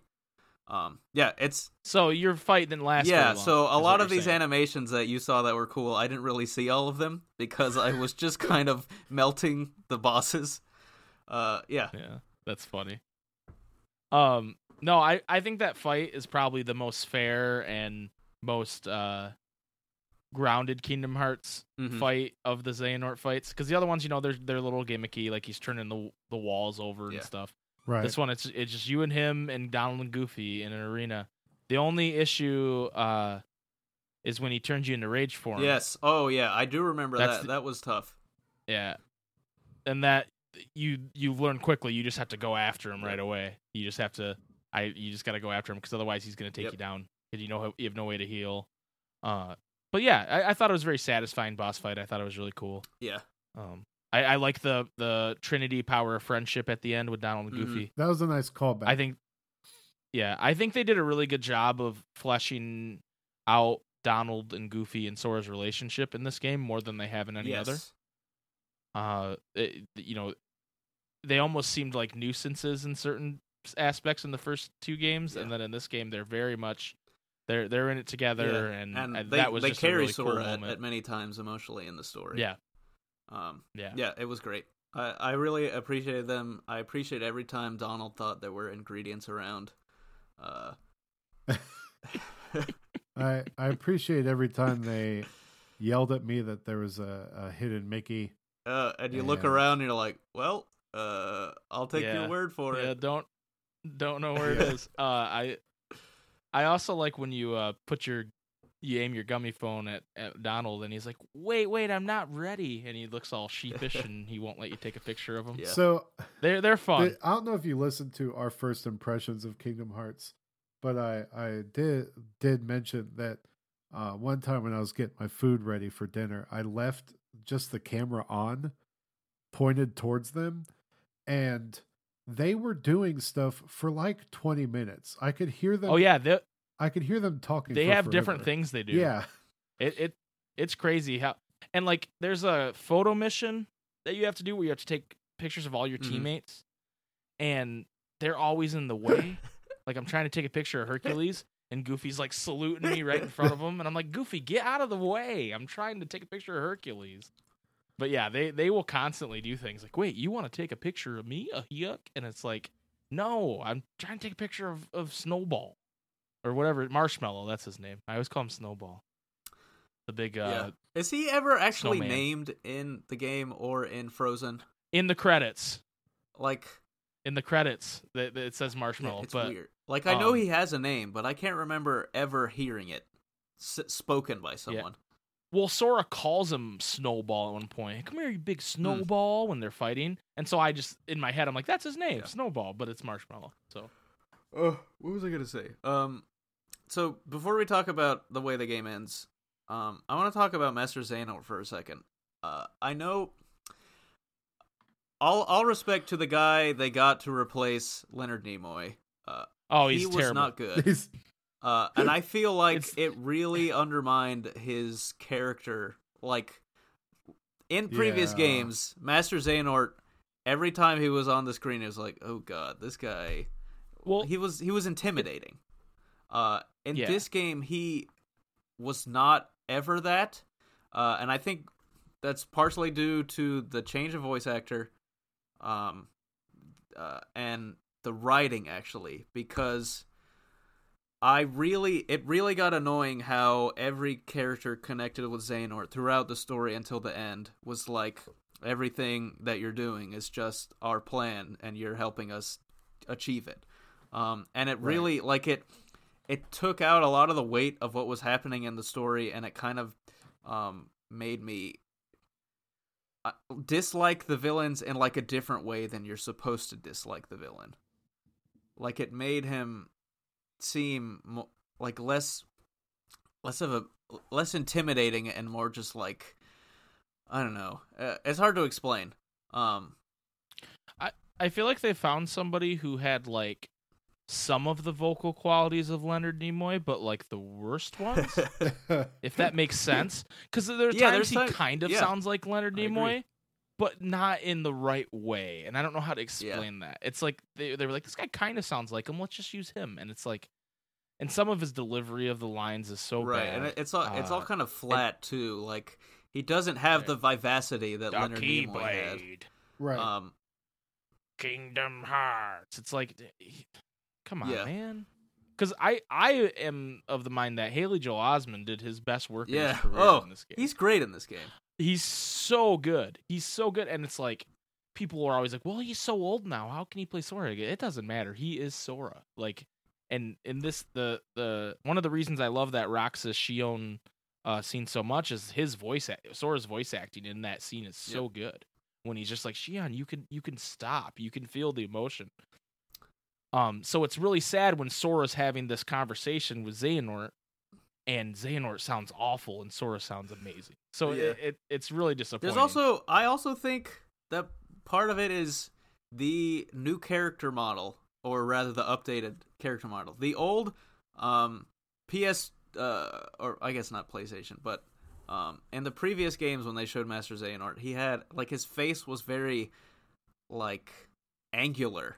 And they rounded out his face a lot in this, and he it makes him look less like this brooding villain and more just like a kind of creepy old man. It's another. I like the veins in his head. Those were good. Like when you saw him from the back, I was like, "Ugh, this guy's done some stuff." But like every time you saw his face, it was just all these little things that served to kind of undermine the character they had built up before.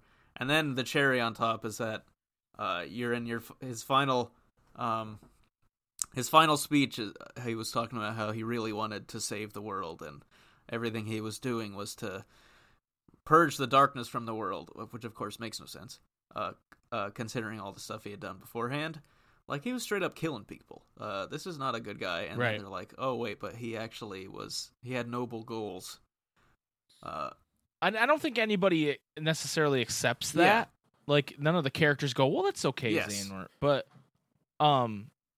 and Sora's not the character to do it. But I was hoping that when he hands over the Keyblade, someone just would smack him with it or stab him with it. You know what I mean? Yeah. But if Sora did that, that would be extremely And if anyone was going to go do it, it would probably be Terra, because, as we said, the whole crew magically shows up at the end, right after he beats Xehanort. Right. And then Terra doesn't do anything. They use the power of waking. Presumably. Well, Ericus comes out of Terra and, hey, old friend, you want to go finish that chess game? Okay, so that moment was really cool. I will say, as silly as it was, when he says the exact words he said to him in the chess game, where there's more to light than you think you know, and like the look of realization on Xehanort's face was kind of neat. Yeah. I also go ahead. Oh, I also like him talking to his apprentices and apologizing to Aqua, apologizing to Ventus, but he doesn't apologize to Terra. He just looks at Terra and goes, hey, you need to take care of them. Which, if you played BBS, you know all Terra really wanted was his acceptance and his, and so he got it, and it was a cool finish to that whole big arc for them. And I did really enjoy Ericus, and Mark Hamill's amazing as Master Ericus. So. That's exactly what I was gonna say. Yeah. It's a great moment right there. Yeah. But then he hands Sora the Keyblade, and I think it actually would have been really cool if they had led up to this, where Sora's maybe in his head toying with the darkness or whatever, and then he just stabs Master Xehanort. That would have been really freaking cool. It would have been a completely different game. Yes. But it would have been really freaking cool. I would have enjoyed that. That would have been something else. Yeah. And they're all shocked, like, Sora! And he was like, he killed Kairi. What do you guys want, So I had, and this is going to sound terrible, I had forgotten he had killed Kairi until this point in the game. Apparently everybody else did, because no one cared. Everybody just let him fade away peacefully with Ericus. Yeah. So even when you kill Xemnas, who made Kairi disappear, like, they say nothing about, hey, where's Kairi? Yeah. You think you could go get her for us? But I guess Xehanort had her. Yeah, they knew Xehanort had her at that point, I think. I don't know, because Xehanort, like, afterwards is when he brings her out. I thought it was... Well, they ask Xemnas when they first get there, where's Kairi? And Riku goes, what? And he goes, Kairi, he took Kairi. And then Master Xehanort's like, he mentions that he needs them to clash one more time after this in order to get it. So he's kind of like saying, hey, I know these three chumps are going to lose, but you need to clash with me again, and you require motivation or something. He says something along those lines. So I think they knew she was there. They hadn't shown her All yet, right. though. Wow, Kingdom Hearts, Yeah. guys. Let's then we get that's kind of how it ends. Well, sort of. That's how the gameplay part of it ends. You don't Master Ericus need to touch the Master controller. Ericus, they are reunited. They turn into children and presumably go to heaven or whatever, or the final world. I'm still not sure. Yeah. and then Sora basically says, "Hey guys, I gotta peace out. I'm I gonna gotta find go Kairi. get Kairi." And what's interesting about this is, again, Mickey's like, "Hey, don't do this. This is a bad idea. This is dangerous." And he's like, "I have to." And he's like, "No, seriously, don't do this." And he goes, "Oh, my heart's strong, whatever." And Riku goes, "Hey, man, just let him do it." and Mickey's like, "Oh, all right, if Riku says so, I guess." And then everyone listens to Riku more than they listen to anyone else in this. Well, yeah, franchise. Sora does the same thing. Yeah, they even talk about it. Donald and Goofy are like, if he listened to Yen Sid as much as he listened to Riku, Yeah. And Sora's like, "I'm listening." Yeah. Another great scene with those three.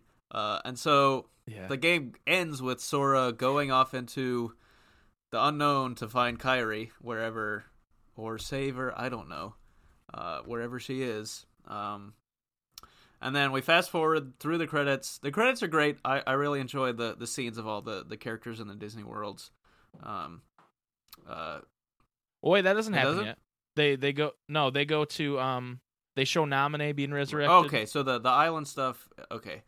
The island stuff happens before the credits. Right. Okay, I thought for some reason I thought that was at the end of the credits. Right, so there's a scene at the Destiny Islands. We got Naminé there. She's fine. Shion, Roxas, has Axel. dope clothes. Axel is wearing actual clothes. Yeah, everybody has cool clothes. Shion and Axel have dope clothes. Axel has Saix is there. Issa. Yeah. Issa has this great frisbee looking thing that I want. Yeah, it looks like Axel's chakram, but it's But a a frisbee. Donald I'll is buy that if they sell that. making a snow. That's actually that's a callback to BBS. Yeah. Actually, When they were in Radiant Garden.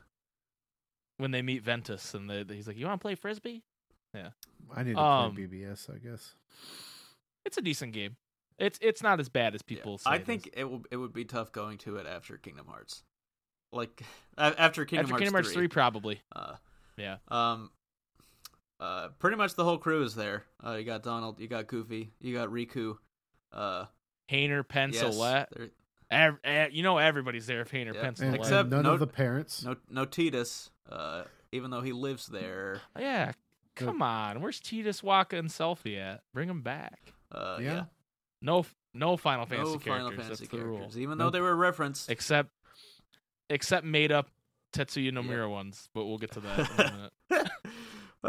Yeah. I had a big issue with the fact that Zexion basically replaced Leon in what they were doing in the story. Like, they were literally doing the exact same thing, and he just used Zexion instead, or Ienzo, as it were. Also, it's weird that Ansem the Wise just had this random child working in his lab. Yeah. It's a little weird, and they used to hold hands and eat ice Yep. cream. But he was also a scientist that was doing. Yeah, he had a robe doing actual research. Oh yeah, so everyone's on the beach having fun, and then they all look over to the curved tree that is iconic from the old games, and Kairi's sitting up there with Sora, and they hold hands, and it's wonderful, and they're sharing a Paupu fruit, and then Sora disappears, and I guess he was never there. Yeah, it's tough to say because when I watch this again, if he's never there, why do they all look? Yeah. So he's never there, and they all look. It's kind of a callback to the scene where Sora and Kairi are on the tree, and they're looking at Riku, and he's talking to himself. Where it's kind of the reverse. They're all looking at Kairi by herself. But I don't know. Me and Seth talked about this before. Theoretically, I would assume this scene happens a solid amount of time in the future. Yeah, so we have to get into like the secret scene to talk about this, but I think this is So the whole thing with young Xehanort warning Sora about the power of waking. Sora presumably uses it to go save Kairi. And then he has to have done that and succeeded, and she's back and he is, dead or whatever. Right. So yeah, I think I can't imagine this takes place anytime soon after the end of Kingdom Hearts 3. Yeah, I agree with that. I'm just confused. So they're all having a great time, right? And they all say, "Hey, look, there's Kairi sitting there crying." I mean, that presumably could be it. Like, if you were at a party and there was just this girl over there crying, I would think it would be kind of like, but you wouldn't be looking at it happy like they all were. You'd be a little worried. So it's a little strange. I don't know. So I've heard people say Kairi's never there at all because if you watch the scene slowly, they show that curved tree and no one's sitting up there. Maybe. And so I don't really buy that either because then they're all happy having a good time and neither of them are there. Then what are they looking at? So there's not a good answer to this that we're gonna get until we get some more information, unfortunately. But it's I was telling my brother while we were playing this because we watched it and then we were watching the credits, and then I was like, you know what really would have been scummy is if they would have showed them sitting there holding hands, went to credits, and then at the end of the credits they showed Sora fading. Oh, that would have been that. I kind of wish they had, honestly, my TV. Because that would have been a right. Because it's more powerful that way, definitely. Because you would have been like, "Oh wow, he got his happy ending." You watch the whole credits, and then he fades away, and you're like, "What? Oh no, he's gone." Yeah, that would have been great. Instead, instead we got a different scene at the end of the credits, which I wish Seth had been there watching it with me, or someone that could. My jaw was dropped the whole time. I was blown away. So we see the gazing eye, the evil Keyblade kind of drop out of thin air into the Keyblade graveyard, right? And then you see a robed figure carrying or dragging this black box towards it, and then he picks up the gazing eye. And is it at that point where the masters start to form? Yeah, the four tailors show up. Four of them. Yep. 4 of the 5. So we got 5 of the 6 there because technically the hooded figure is one of them too.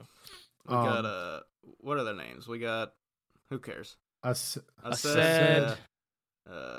That's the only one I ever remember because it's the Envy Ira is there. Yeah, Envy, Ira. Aced, Envy, Ira. Lushu's the one in the middle, and then what's the other one? Lushu. What's the dude's name? I know. Gula. Yeah, Gula. Gula's also there. It's such a stupid name. They're all. They don't make any sense. Well, they're all based off the 7 deadly sins, but like in Latin or something. Yeah. It's something really they're stupid. bad. Nomura loves using Latin. Yeah. He does. Even like within Kingdom Hearts naming quality, these are bad names. Yes. They don't absolutely resemble anything near names except for Ira. Yeah. So Aced could be like a name. I could see Aced being a name, but the other ones are no really one bad. would ever name their child Envy. Yeah. But anyway, they show up. There's the hooded figure in the middle. They're all like yelling at him, like, "What are you doing here, Lushu? Is that you? What's going on?" And then why did you call us here? Yeah, like, who knows how they're even there? They should be dead, but they're here. And then Lushu pulls off his hood, and it's Zigbar.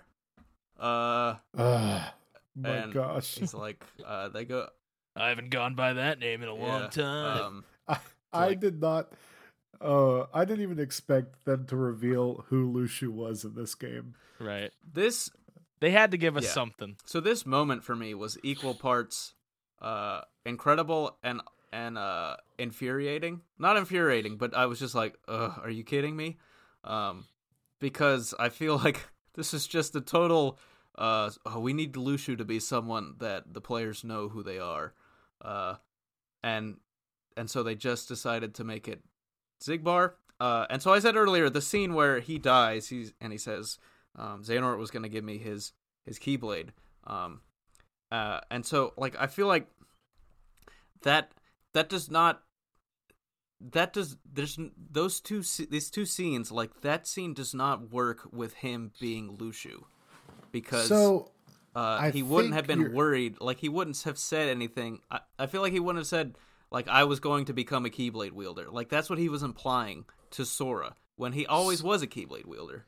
So I think you're overthinking it. Well, also in a weird way. He had his part to play.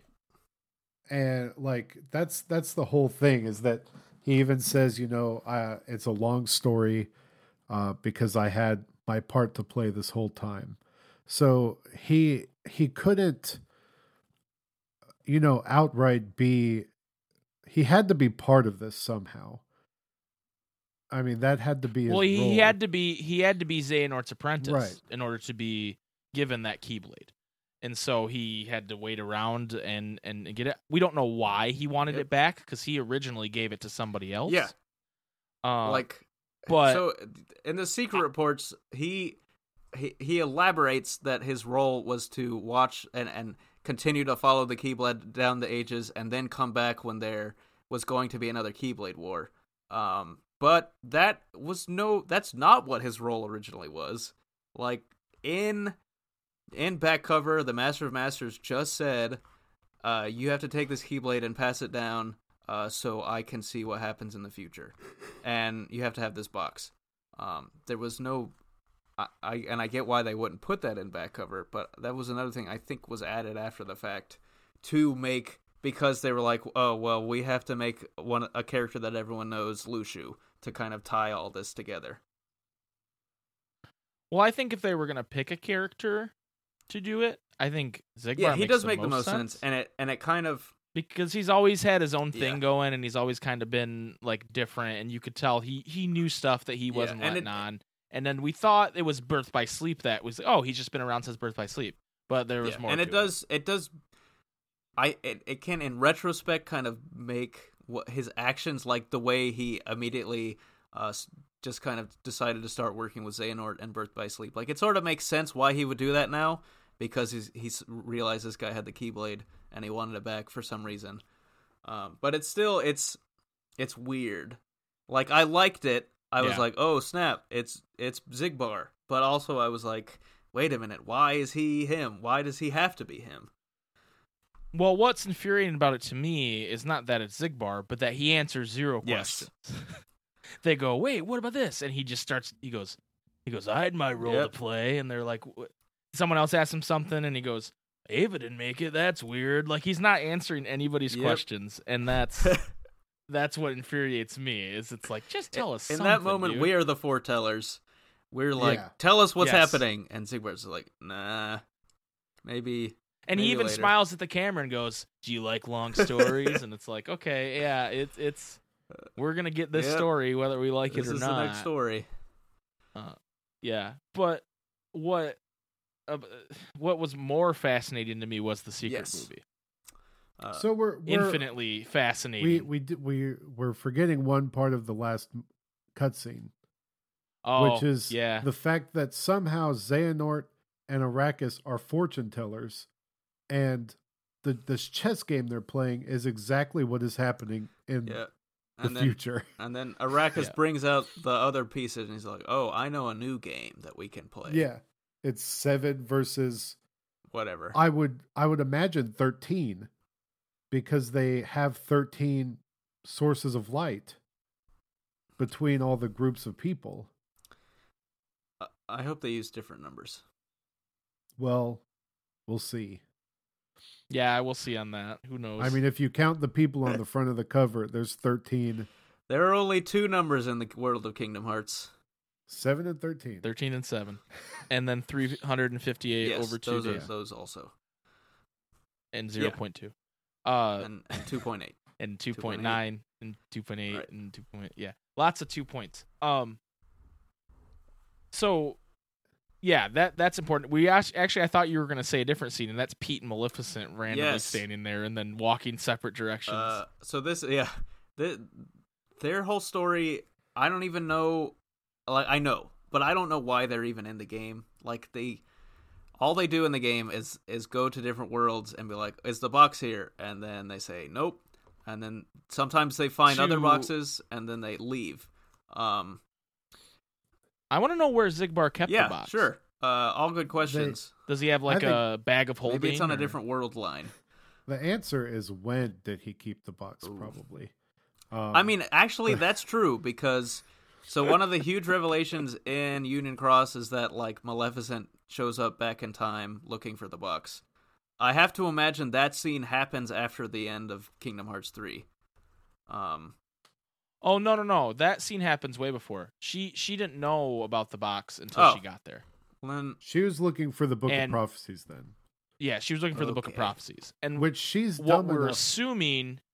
Oh, go ahead. ...is that the shadowy guy she talks to is Lu Zhu, and he tells her the Book of Prophecies is in the box. Because in this game, Pete thinks it's common knowledge that the Book of Prophecies is in there. I don't think that's what's actually in there. Right. But who knows? Yep. And there were at one point, like, in the Pirates world, apparently the organization was also looking for the box. That was another kind of little tidbit that they put in there that was never revisited. Yeah.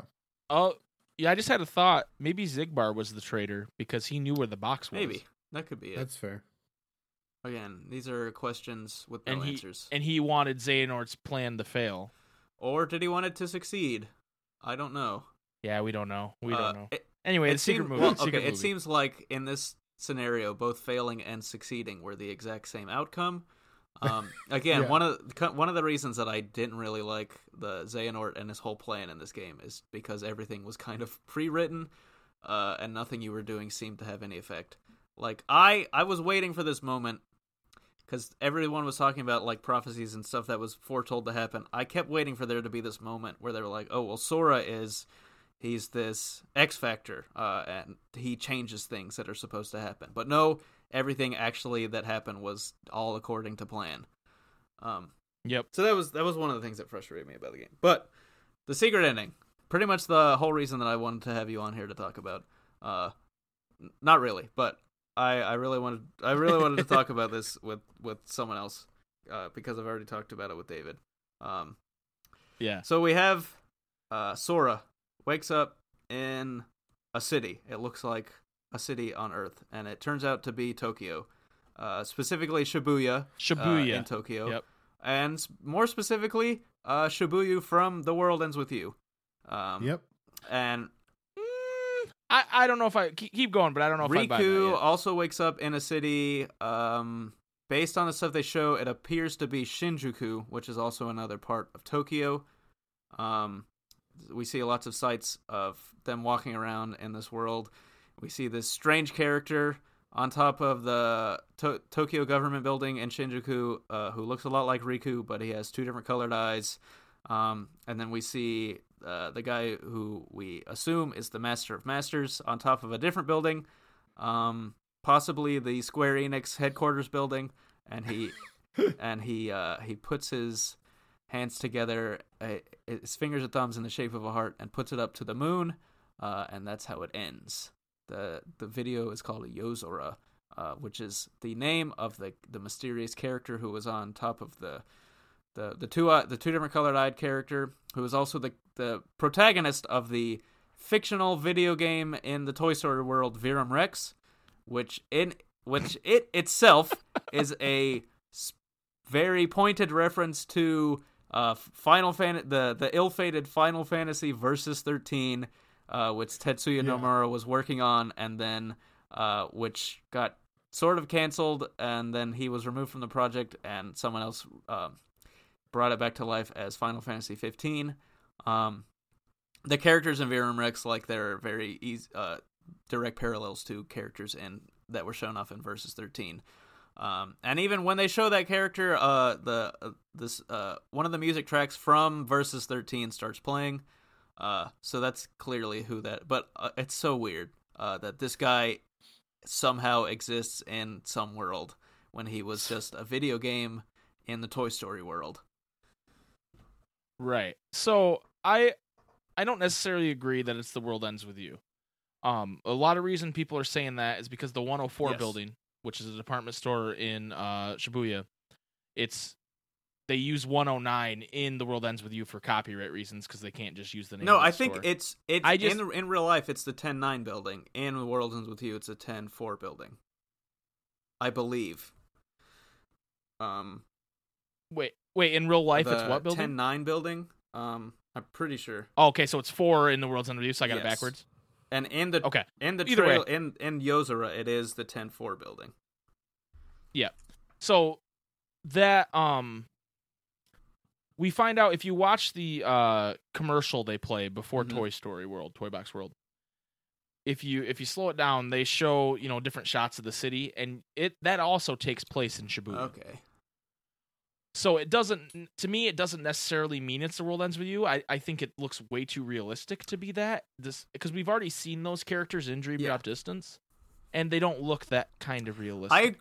Right? And I know that wasn't the art style that game was going for, but to me, I feel like it would be strange to have like ultra realistic Neku standing there. It would be weird. I really hope it happens because that would be. Although, okay, we'll talk about this.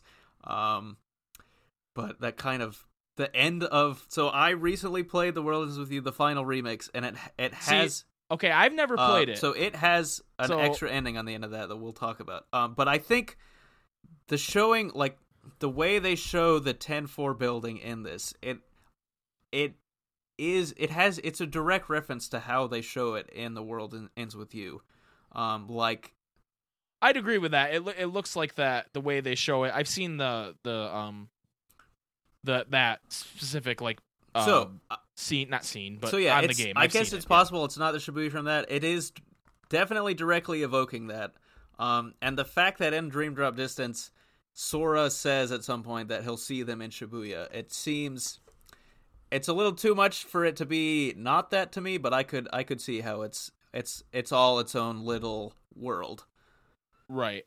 So I guess my question then is for you with The World Ends With You: is Yozora in that world as well, or is Riku in a different world? I think Riku is in a different world.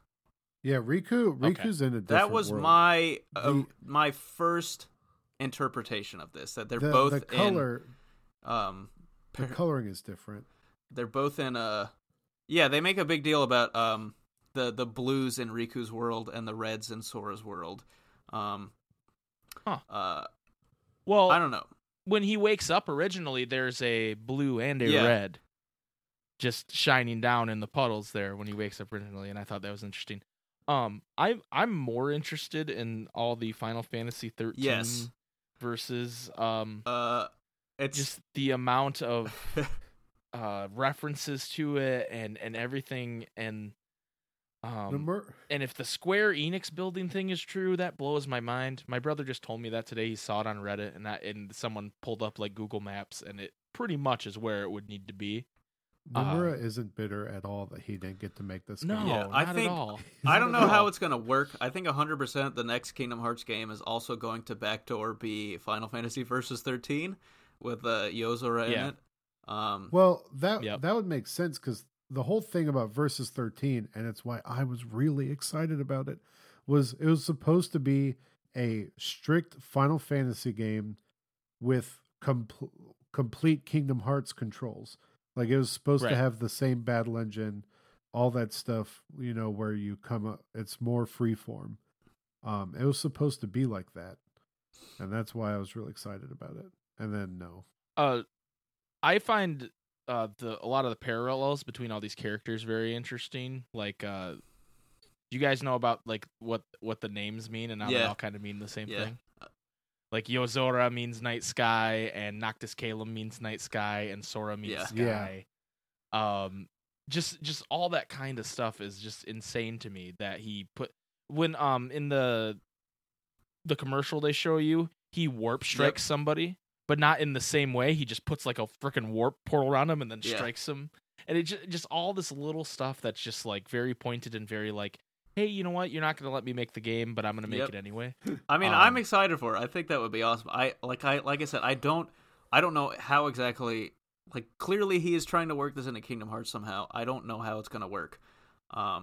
We talked about world lines earlier. So this is something that it happens in Union Cross. Like, after the war, there's this faction called the Dandelions that goes to a different world line to be safe. And in some of the secret reports, Zigbar talks about a world line without a Keyblade War. So clearly I guess it's supposed to be like that's where Sora is. He is in some sort of parallel universe. That happens to be the world ends with you, or possibly Japan. Some version of actual Japan. And maybe there's no Keyblades. And I guess I don't like the whole thing that with the Master of Masters making the moon into a heart. Like, is the Kingdom Hearts actually the moon in that world? And well, maybe he's just like, oh, that's a moon. That looks like Kingdom Hearts. I don't know. It's all very strange. There's no real any connections, any theories we can are just going to be tenuous about how this works. Right. So this is my theory. I think that after Sora saves Kairi, he actually dies. And he is waking up in Shibuya in the Reaper's game, because the whole premise of The World Ends With You is you play as Neku, who dies, and he wakes up in Shibuya, and he finds out he's in this game that if he wins, he gets to come back to life, and there are a bunch of other dead people. Like, now there are issues with that, but the way Sora wakes up like in the exact same spot, and he looks up and he does the exact same thing that Neku does. It's either okay. See, I've never played it, so I didn't know that. It's either just a clear evocation of that, or it is directly what's happening there. I also don't know how that would work within Kingdom Hearts, but even in the World's View, in the final remix that they put on Switch, there's a new ending at the end of it, and that where Neku just straight up gets destroyed. He dies, and then there's this implication that there's this giant thing coming to destroy all of whatever this world that they live in. So I don't know exactly how those two things would work together. But so maybe it's not the canonical The World Ends With You universe, and it's just like it is just supposed to look like that to freak people out, which I could totally understand. Well, and okay, what makes sense to me about that, if that is what it is that the theme here is stuff Nomura wanted to do and Square Enix didn't let him. So he's talked about wanting to make a sequel to The World Ends With You, but the game didn't sell well enough. And that he hopes this remix on Switch will sell good enough so he can make more. And that's like I don't know if it's a word for word quote, but it's close to what he said before. So that would also make sense in the way he does things recently, where he's just trying to throw all his properties into one super Nomura-verse. Right. I've seen a lot of people say they think Disney isn't going to be involved after this, but I don't think that's possible, because I think Disney owns Kingdom Hearts, and I can't imagine they would let them do a game without Disney Worlds. Right. And so I don't know how that would work. Like, honestly, I think this is implying that we're going to get a Kingdom Hearts set in a more realistic world at the very least. Like, that's what we're seeing. So I don't know how Disney Worlds... Right.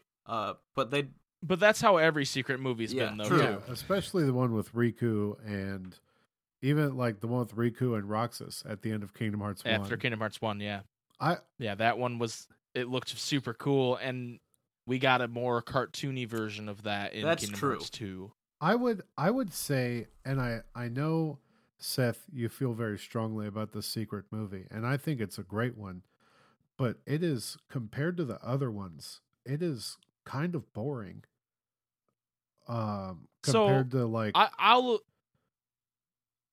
agree with you on that, but only because it's not the second version of the secret movie. So the secret movie I remember from Kingdom Hearts 2 Final Mix is the one where there's all kinds of things flashing on the screen, and it's very there's a lot more Keyblade fighting in it. It's just an extended version of it. The original version, while it's a little more exciting than this one, it doesn't have much to it. it just kind of shows them running up the building at each other, and that's about it, if I remember correctly. So Kingdom Hearts 1 had Sora, or it had Riku and Roxas fighting a little bit, and they fought Heartless. I don't think they actually fought, did they? They fought Heartless at least, or at least. Okay. And then the second Kingdom Hearts had or was it Kingdom Hearts 2, or was it I think Kingdom it was Hearts Final Mix? I think it was Kingdom 1? Hearts 2 Final Mix that had the Birth by Sleep stuff in it. Yeah, and that one was insane. I'd never seen anything like that. The Kingdom Hearts 2 one before the Final Mix one, because the Final Mix one was the extended one that showed Terra's eye at the end, and it changed color and all that. The first one was literally just them standing there in their armor after defeating something in the Keyblade Graveyard, and it had the creepy music playing. I love that track. It plays in the Keyblade Graveyard in this game, a different version of it. I don't remember what Sunset Horizon, maybe? I think that's the name of it. And they just showed the shadow of Master Xehanort walking towards them when the big drums came in, like the don, don, don. And it had just like words on the screen. So the Final Mix one added that whole scene where they fight Master Xehanort, and he turns, like he forms into Vanitas and himself, and that whole scene from BBS. Well, then I'm excited for the Final Mix version of this one. Yes, that's what I think we have to look forward to, is a little bit more than, it's not going to be all the answers. It's not going to be everything, but Nomura knows when to give us a little bit more of what's going on. And whenever they release this Final Mix version that's rumored, I can't imagine they won't include a new secret movie. So let's talk this for the last thing we talk about. Probably the last thing. I don't think it's gonna be like. Do you mean like a re-release by Final Mix? Because I think Nomura. I think it'll be DLC. Yeah, no, Nomura has talked about. I think it will be a download. About adding like free little DLC stuff to it, which I think, that's what I think that would be added. What other kind of DLC stuff do you think could be in the game? I think people are pretty disappointed by the secret boss, so I think they're probably going to add something like that. I could see them adding a kind of arena where you can fight the organization. Yeah, there was members, no Coliseum in this game. I think that's a very easy thing that they could put in for a DLC. I think they're gonna have critical mode. I think they're gonna add that because right now there's just beginner, standard, and proud. Yeah. And I think I think there might be little content releases that, like, here's this new Keyblade, or here's I don't know what else they would do. Maybe more mini games or something. But I think there's going to be a big release, and they're going to call it the Final Mix pack or the Final Mix, however they want to call it, the Final Mix update, and it's going to have all that stuff. I just think he knows people want it, and then it's going to have some. You beat all the stuff that comes with the Final Mix pack, and you get the new extended. Oh Lord, I can't even imagine what the extended version of this would be. Yeah, I don't even know, because to your point, David. There's literally no action. Yeah, in this it's just whatsoever. It's shots of city, just a lot of like panning cameras and very fast stuff cuts flying by, and So I think, and this might be a little bit bold, but it's because of my hope. Because there was something like it in 358 over 2 days. Mission mode? Hope that no, not mission mode.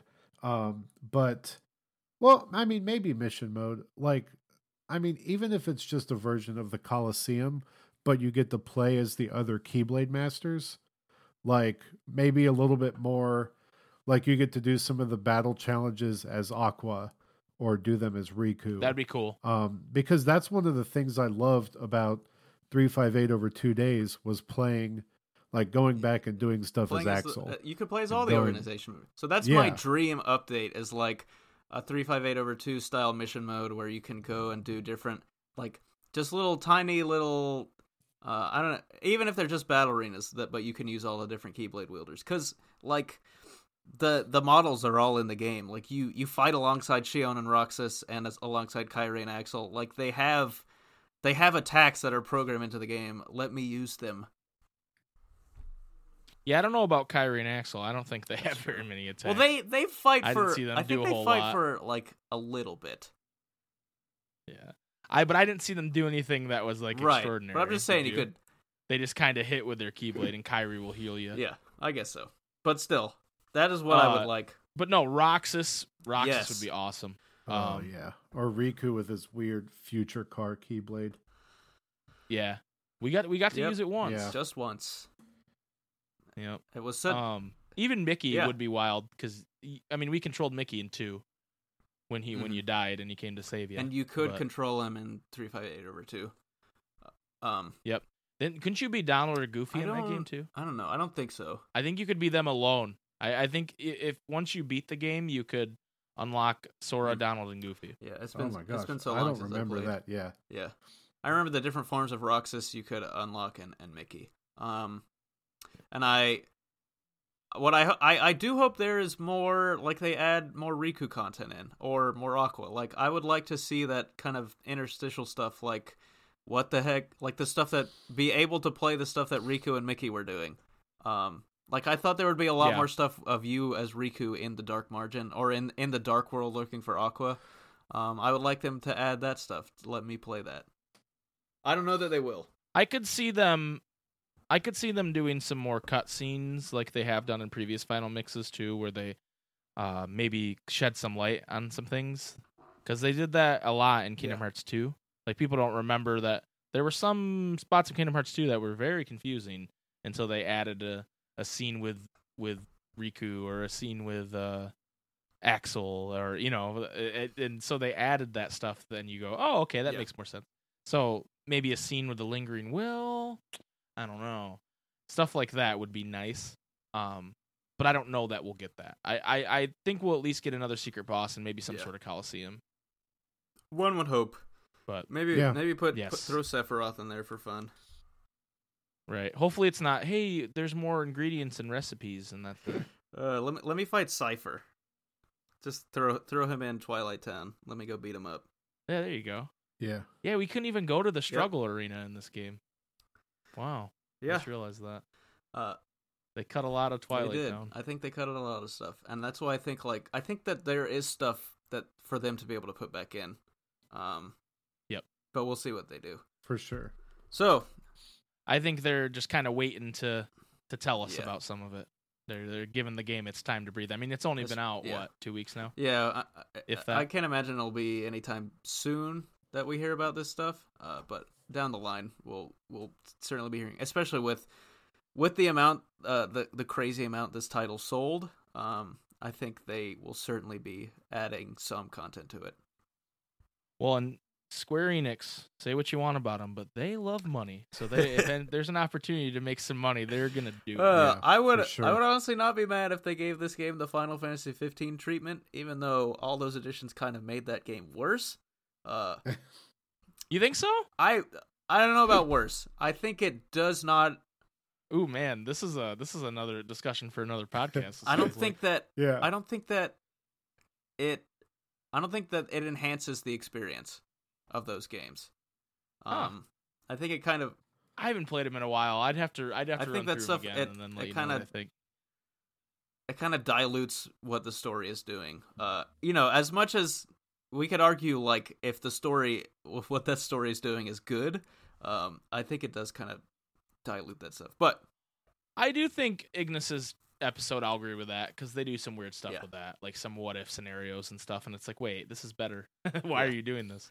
But there are no like clear there in 15 there were very clear moments where all these characters split up and there were large gaps of time that they were like, oh, well, we can just tell this story later. I don't know that there are as much of that in this game, but there are certainly some stories here and there to be told. Agreed. So, do we have any final thoughts that we want to add on here?